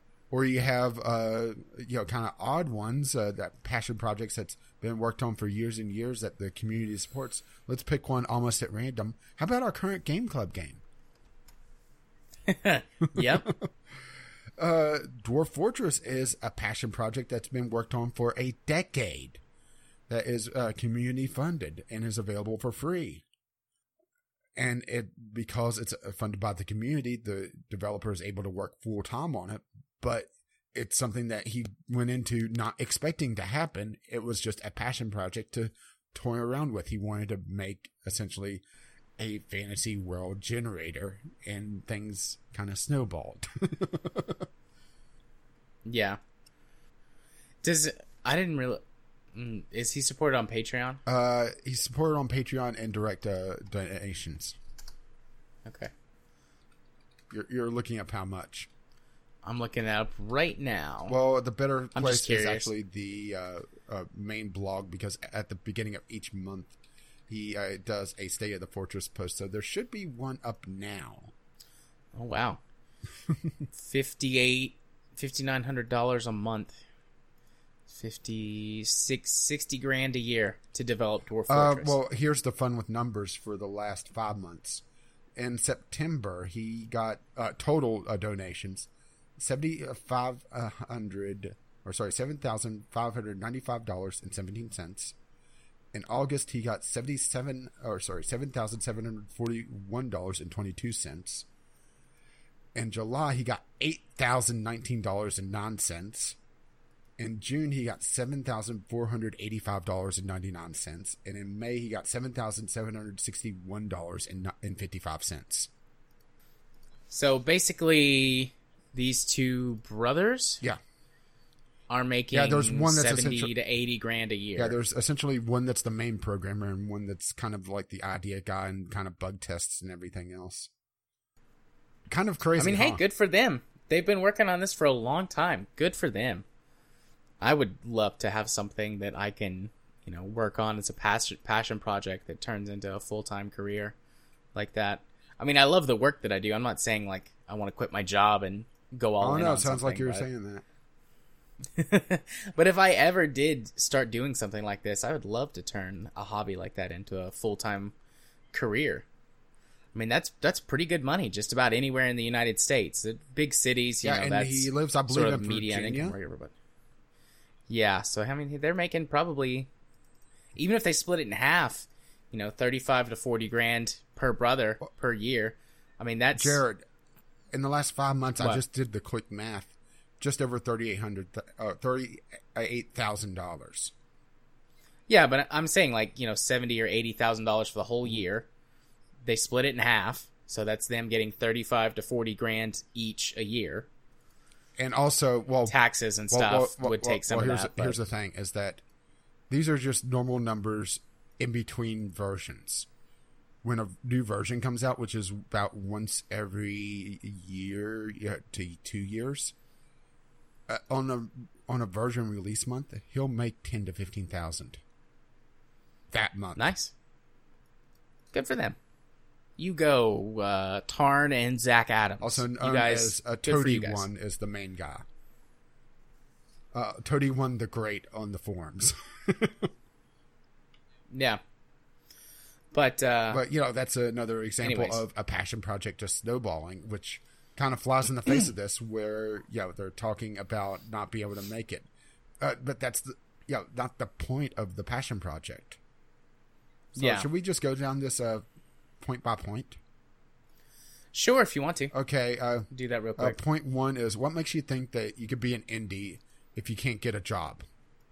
I mean, that feels a little contradictory, doesn't it, compared to working in the industry, where the industry staff is talking, which is the industry staff protest working conditions with Twitter Storm, where one of the first tweets on here is, if you want to work in the industry that puts the well-being of game developers in the forefront, before shareholders, before clients, before management, before public image, before established practices, before corporate culture, before everything else, go ahead. Yeah, that kind of makes you want to work for a studio, doesn't it? There's just so much talk about crunch time, about toxic behavior in the corporate culture, about just letting people go when they're done on a project and not retaining their talent. Kind of damned if you do, damned if you don't, huh? Yeah. And I love that they bring up the Dunning-Kruger effect for this as well. It makes me think that he's suffering from the tall end of it, huh? Yeah. But point number 2, most successful indies have extensive experience in the games industry. Which I'm going to go back to something I used to do ages and ages ago was right. And there was this general rule. It's in pretty much any passion project thing. Your first few projects usually suck. And that's okay. It allows you to gain the experience and to get better. So what if the most successful indie developers have extensive experience in the games industry? It allows you to cut your teeth. It allows you to make mistakes. It allows you to improve as a designer, as a coder, as an artist, depending on what you're doing in the actual project. There's nothing wrong with failure if you learn from it, and it doesn't cost you everything. Which comes back right around to what we talked about before. Don't bet the fucking farm on a passion project becoming the next Minecraft. Anything to say there? No, I mean, you got it. Right on, man. Right on. Right on, man. See, number 3, now is not the time to express your high-level direction ideas. Be patient. People who tell you otherwise are trying to take your money. Which, that seems a little odd because he's, first of all, talking about getting a job in the game industry with essentially a AAA studio or something. So you want to wait until you get a job in the studio and then give your big ideas and then not have any control over them whatsoever. They become the property of that studio. Yeah. Yeah. I don't really have anything to say about that either. Yeah. It feels like he's wanting to farm the industry for indie talent for the big studios instead of everything else, doesn't it? Yeah, that's how it comes across. I agree with that. And then he says number 4. Well, I was just going to say that I would say indies are actually probably the better place to express your high-level direction ideas because indies are allowed to make mistakes, like I just said in point 2. A big, even AA to AAA games, even in the lower end of those, the AA, they're not going to take major risks. They will be more risky, but if you have something completely off the wall, a completely different direction, odds are, if your idea even sees the light of day, it'll be neutered. It'll be watered down. Indie is allowed to be more risky. I mean, hell, going back to Cuphead, which I realize is a bad example because they bet the farm, but do you think any major studio would have hand animated their boss rush platformer? Nope. Not a chance in hell. Yeah, Cuphead, they would see that as wasteful. Yeah, Cuphead is hand animated. Granted, they did use digital animation techniques, but it's hand animated. Yeah. No way they would have done that. Okay. Point number 4, school is great, but be careful with generalist programs. And this one, to some extent, I kind of agree with, because schools are in it to make money. So, they're going to some extent, try and sell you their program. But on the other hand, getting a general sort of base level of experience at something, I think is a good thing. You get the general education first, get a little bit of everything, decide what you want to specialize in, and then specialize in it. But you've got that repertoire of skills to, again, test, improve, fail a few times, maybe have a few minor successes, figure out what works for you. I'm all for people being more educated and knowledgeable in lots of different areas. And even if that's specialized to a field like game design, there's still a whole bunch of different aspects within that field to be eclectic with. So I completely disagree with this point, although I see the point he's trying to make about schools. Just wanting money. General education shouldn't be your only education. There should be some specialization there. Right. But I do think it's good to have a general education as well. That can help you. It should be the foundation in the long run. On which you build. Right. And then the 5th point he says is, finally, please don't let this article crush you. Oh, don't worry, we won't. Yeah, we won't. But also, it was pretty depressing, dude. And I mean, he is entitled to his opinion. His experiences have led him to believe this. And I can't quite fault his logic based on his own personal experience. But my personal experience with similar ideas and concepts, I come to a different conclusion from him, or than him. But that's okay. This isn't an area, I don't think, where that we have to be like, this is the right way and this is the wrong way.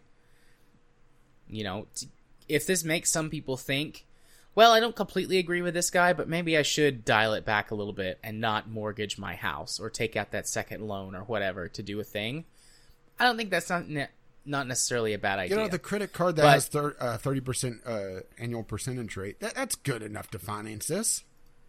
Yeah. Absolutely. The tune of several $1,000s. Yeah.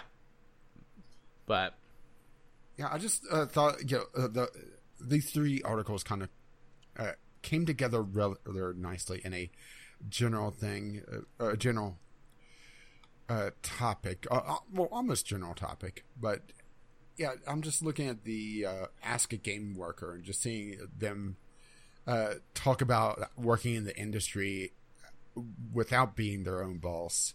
And it makes me really support the idea of game developers unionizing. Granted, I already kind of supported that.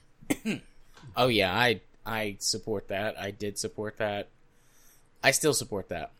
I think we need way more unions in way more industries than we have, particularly in the United States. But I mean, the idea that, it's acceptable for absolutely absurd crunch time in game development.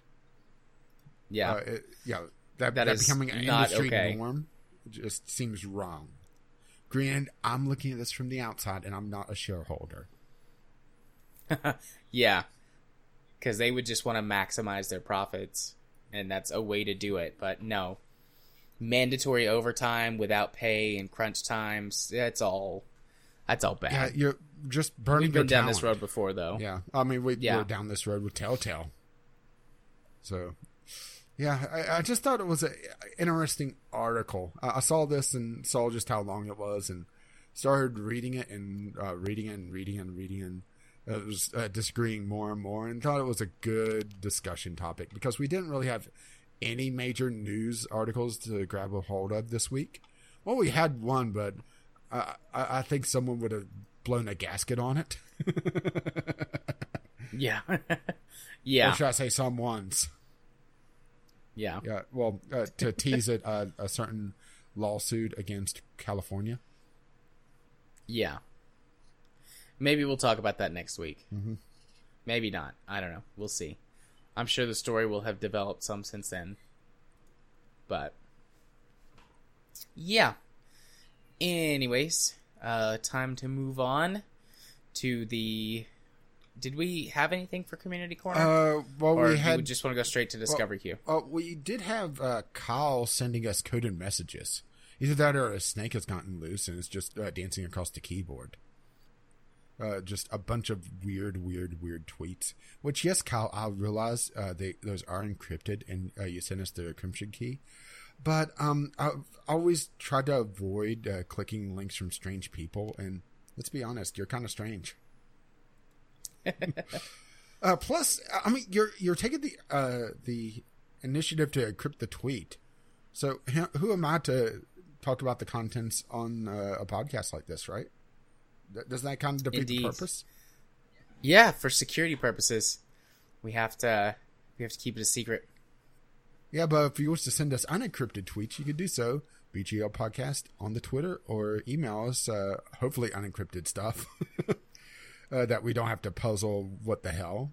VGLpodcast@gmail.com.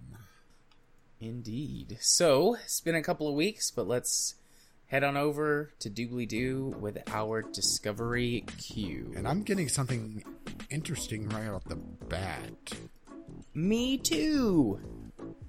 You talked first, though, so you can go first. Yeah, here, let me drop a link here because... a scroll of Talua. It's a Taiwu? Gesundheit. It has kanji in front of it.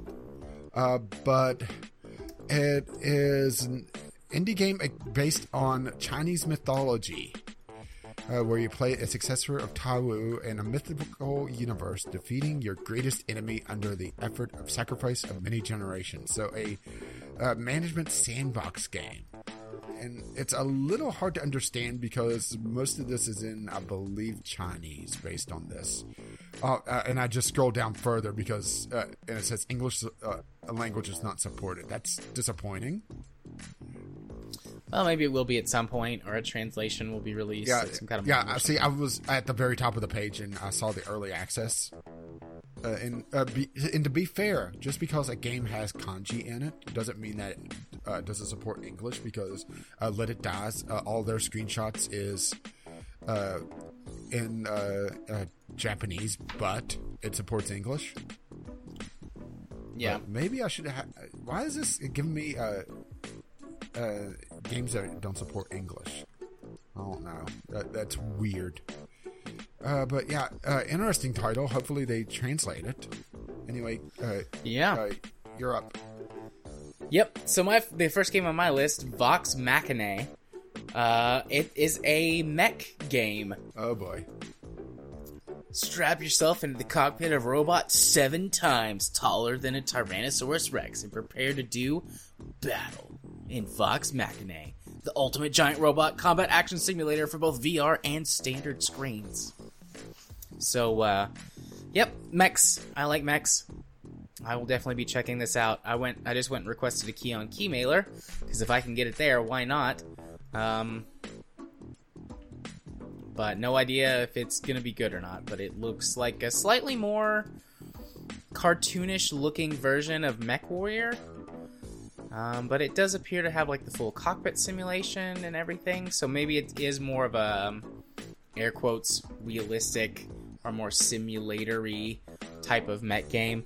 But, you know, the screenshots could be lying. Mm-hmm. So we will just have to see.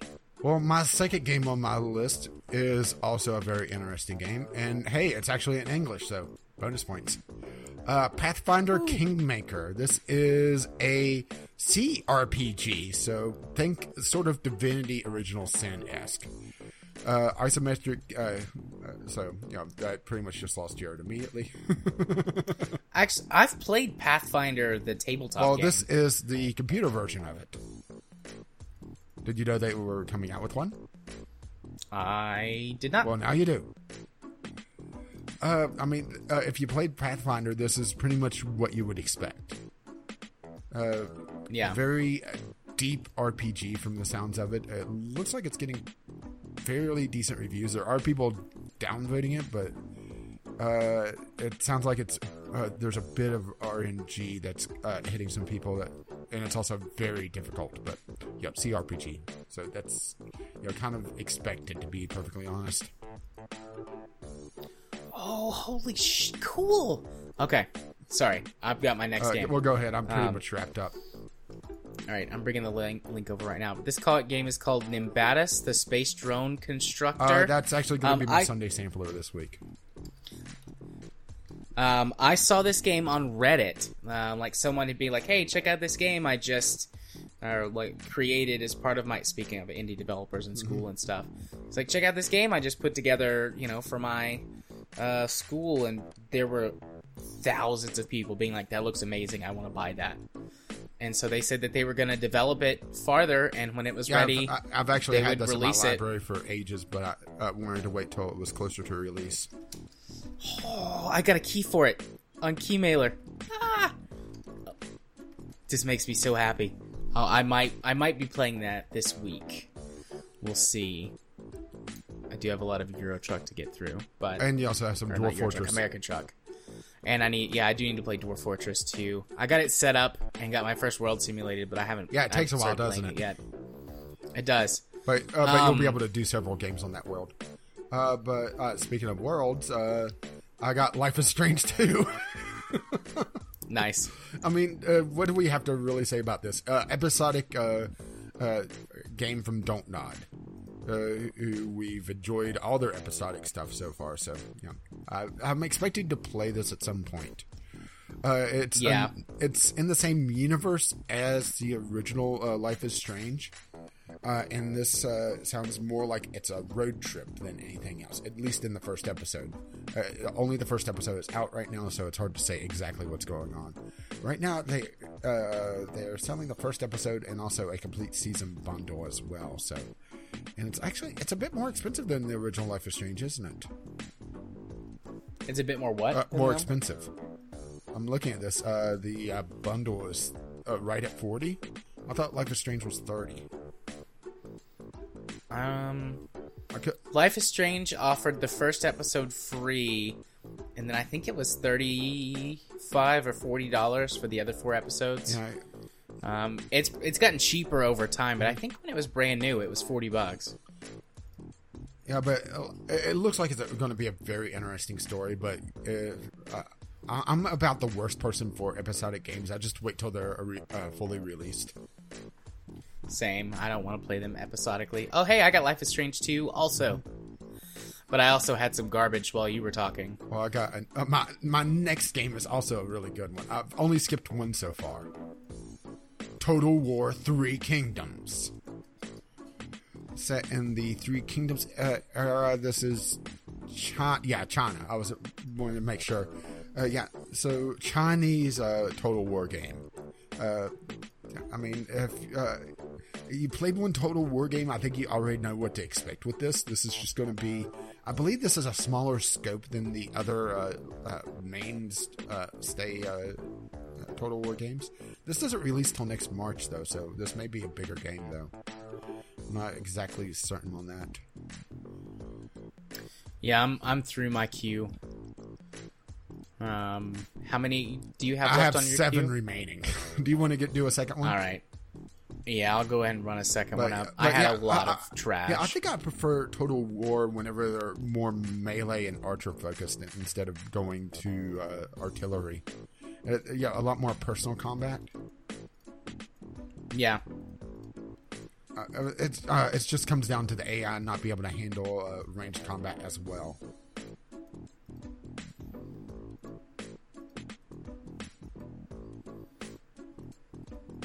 That looks interesting, but I think I'll skip it. And I'll skip that. All right, here we go. Oh no. Lucy got problems. Nudity, sexual content, anime, visual novel. Release date, September 28th. So this probably has Full-on nudity. some of them full frontal nudity. I mean, Steam has gotten a lot more racy lately. Lucy got problems. That's a bad title. It's got like some anime forest fairies and stuff in it. I mean, I gotta see this. what do you Hang on. expect? I got an interesting one coming up. Hang on, but I want to see this. Is that like just like a little bit of vagina in the screenshot? Is it?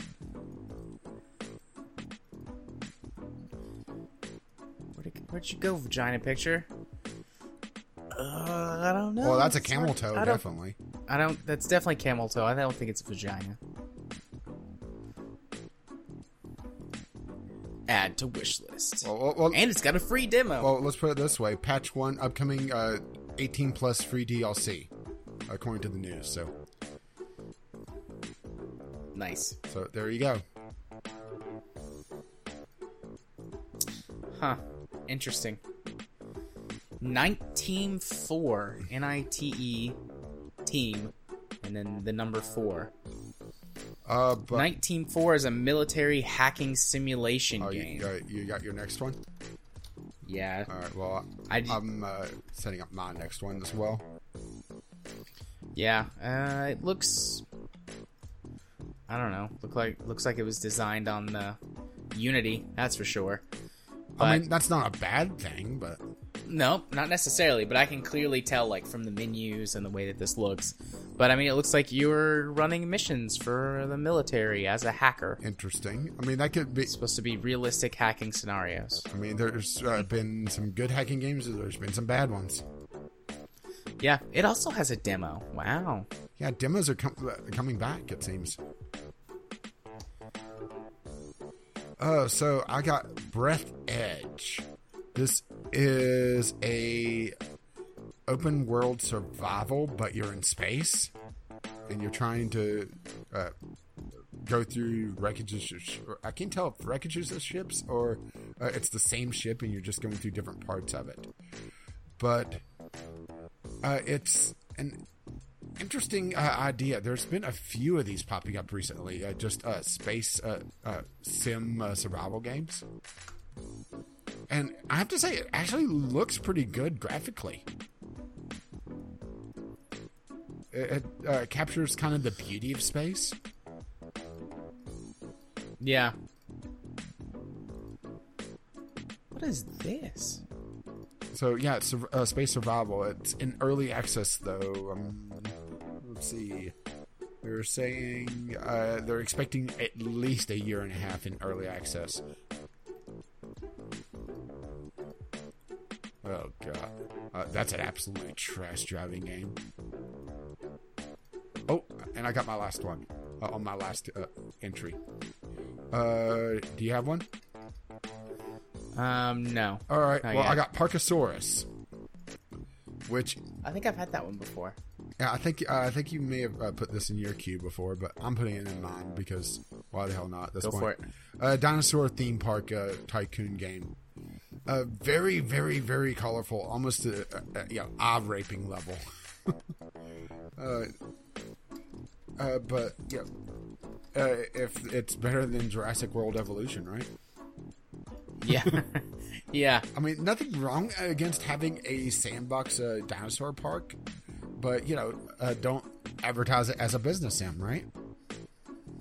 Yeah. Plus, you could have hats. Granted, I don't think the hats come out of loot boxes, so that really diminishes the profitability of the game. But still. So my last game, I think, is worth mentioning. Infinity Racer. No. Do you remember the game Chase the Sun? Did you like that game? Well, here's more of that. This is literally what that is Chase the Sun. Except with a different looking ship and a slightly different aesthetic. And it's also an asset flip of a Unity game. Oh, I've not seen that then. What's an asset flip of? It's an asset flip of X Racer. I follow a couple of curators that follow asset flips and warn people about them. Yeah. This is an asset flip of a Unity store asset for $70. Oh, yep, here it is. Steam Curator, Sentinels of the Store, asset flip of X Racer. Yeah, if you click on it, I'm gonna follow this curator. Yeah, if you click on it, it shows you exactly that game. I mean, there's one thing about using pre-made assets in a game. Granted, you have to do it carefully, otherwise it makes your game utterly bland looking, and your screenshots of it fall into just it could be any game, like PUBG. But taking a template, game template, wholesale and selling it, no. Yeah. Well, cool. I just followed that curator. That would be a good one to follow. But yeah, that's my second discovery queue. So it looks like it took me, 2 to come up with your 1. But that's the way it goes. I had some way good more quality. games total. You did. I had a couple of good ones. But a couple of bad ones. But yeah, that is that. Which means it's time to move on to the portion of the podcast where I go first and tell you where to find my stuff if you're new here. If you want to find me on the YouTubes, you can do so by searching for Gaming Psychologist. You can find our Spin Tires videos, the podcast episodes, and occasionally something else, but I typically only do things that I have time for and that I enjoy. And usually that's just whatever I'm doing with my co-hosts and the podcast itself. Make it sound so dirty. If you want to follow me, on Twitter, where you can see all the things that I do tweet, you can do so by following me at JMA4707. Had a couple of recent tweets about Euro Truck and being bored at work. It was a slow day today, so I played Euro Truck at work for a while. And with my fidget spinner that I have there with some big rubber bands on it, those wristbands, makes it heavier, but one of them's rainbow colored, and it gives it this really cool, almost psychedelic effect. It's neat. And then I don't really do much over on Twitch anymore, but if you do want to see the people from the community who stream all in one place, or maybe have an easy way to find their channels, because I follow and rehost all of them, you can do so by going to twitch.tv/jarthur4707. And then lastly, if you want to be my friend on Steam, you can do so by sending a friend request to jarthur4707. I accept all of those friend requests from the lovely people. It's been a little bit since I've gotten any new friend requests from people. Don't be shy. I don't bite hard much, or unless you're having sex with me, but that's another thing for another time. Poor Katie. And if you wish to let them know exactly what episode of the podcast you're coming from, the password for this week is iguana. Nice. Iguana. Just one of my random words, since there wasn't anything that really grabbed me this week to use. So, for me, things are kind of stable for 2 of the series. RimWorld's still ongoing. I actually want to get another recording session in for Spin Tires, try to get a little bit more in the backlog, because we only are 1 week behind where we're actually recording now, or thereabouts.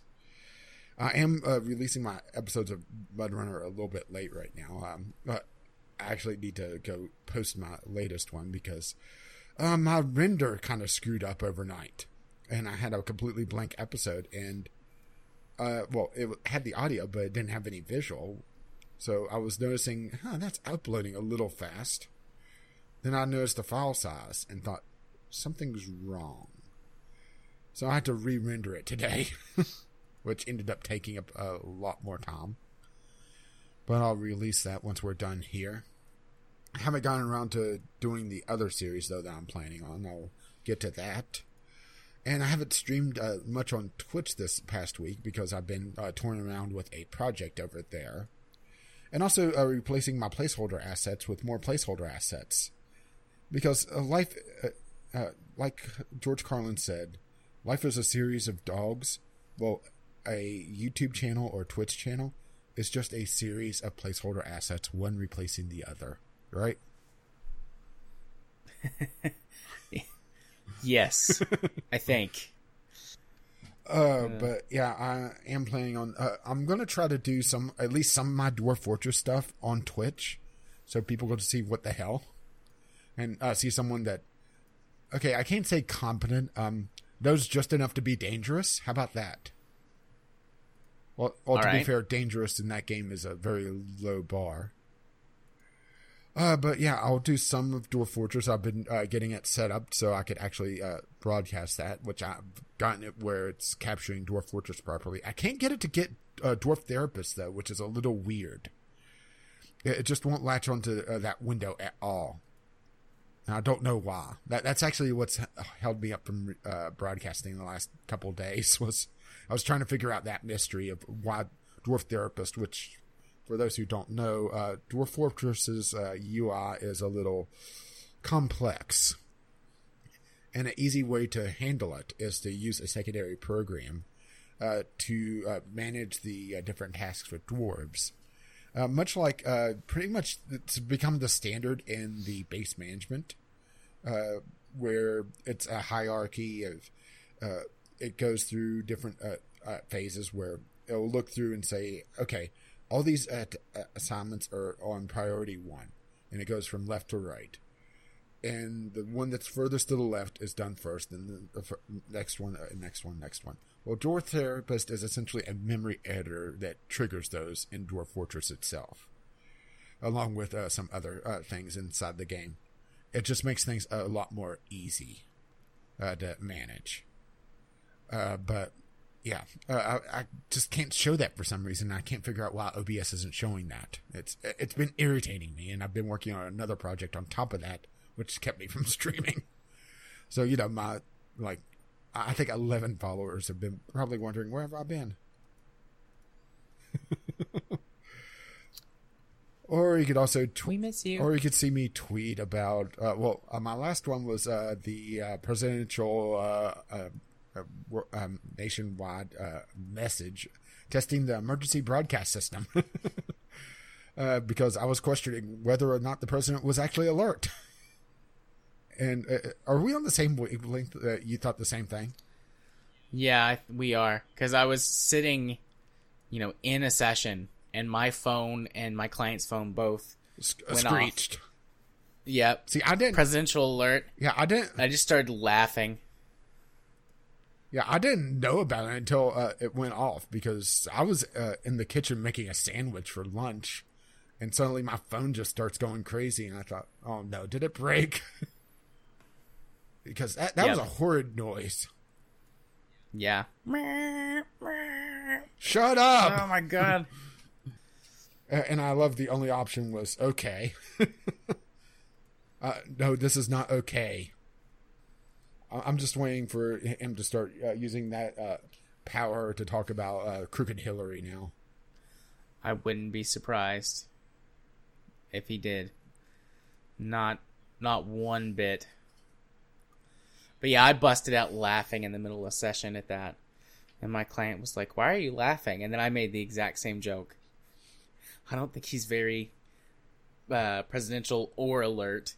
Well, I just went with, honestly, I'm not sure about So, yeah. Basically the same idea. We spent way too much time around one another. I mean, I think that's also pretty clear. So let's end our time together for the evening by once again saying, if you wish to reach us and tell us just how much time we've spent, and if it is too much together, VGLpodcast@gmail.com with your letters, voicemails, gaming-related topics, or just tweet them to us, VGLpodcast, hopefully unencrypted. If you still pay for our podcast, you can do so, patreon.com/VGLpodcast. Granted, we don't need Toady One money, even though we wouldn't turn it down, right? No, we would not turn that money down. But it is greatly useful for our Podbean and the occasional ad campaign, which Podbean is VGLpodcast.podbean.com, which hosts the RSS feed, the show notes, or you can find us on iTunes, Google Play, Spotify, and most of the podcasting apps of choice. Our intro and outro music is On the Ground by Kevin MacLeod, and our Discovery Cube music is Doobly Doo, also by Kevin MacLeod. His work can be found at Incompetech.com, and he is not listed in the Sentinels of the Storm because he is an original artist. And as always, as his lovely music starts to roll across my voice, bye-bye now. See ya. Bye-bye.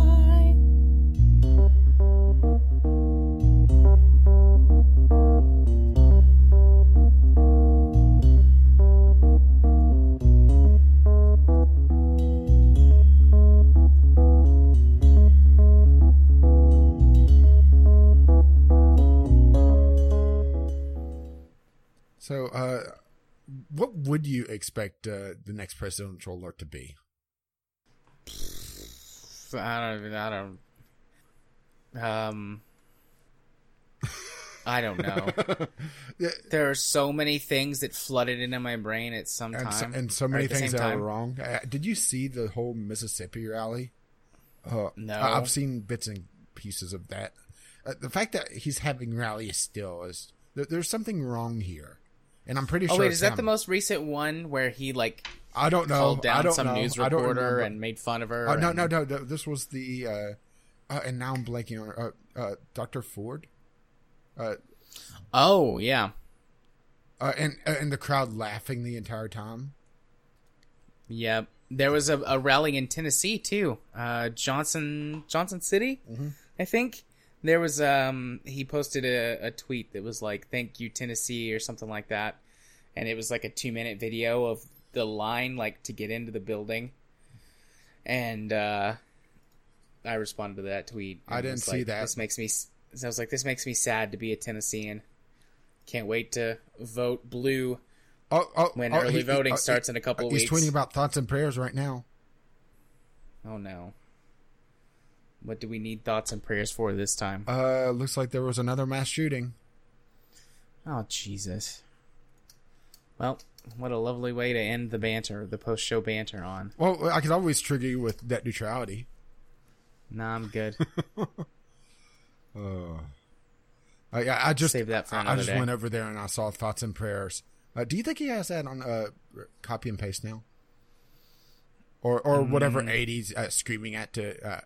get his tweets in somewhat legible fashion after the whole cafe thing. Covfefe? Or whatever. Yeah, I don't know. I feel so. He probably doesn't know how copy and paste works. Yeah, that's why I said an intern. Yeah, the most recent stuff I've seen about New York City is going to sue him and get all that tax money back, and this whole report, I need to catch up on that because I saw that and I was like, whoa. Yeah, I saw that when I went over to Reddit Bed Show and I thought, oh my God. Nope, this is it. This is it. And then we're going to end. Rogue NASA tweeted earlier, a little bit earlier, I just saw it. Presidential alert. Nobody panic. The Space Force has got this. That's it. We're out. Good night, everybody. Woo, Space Force.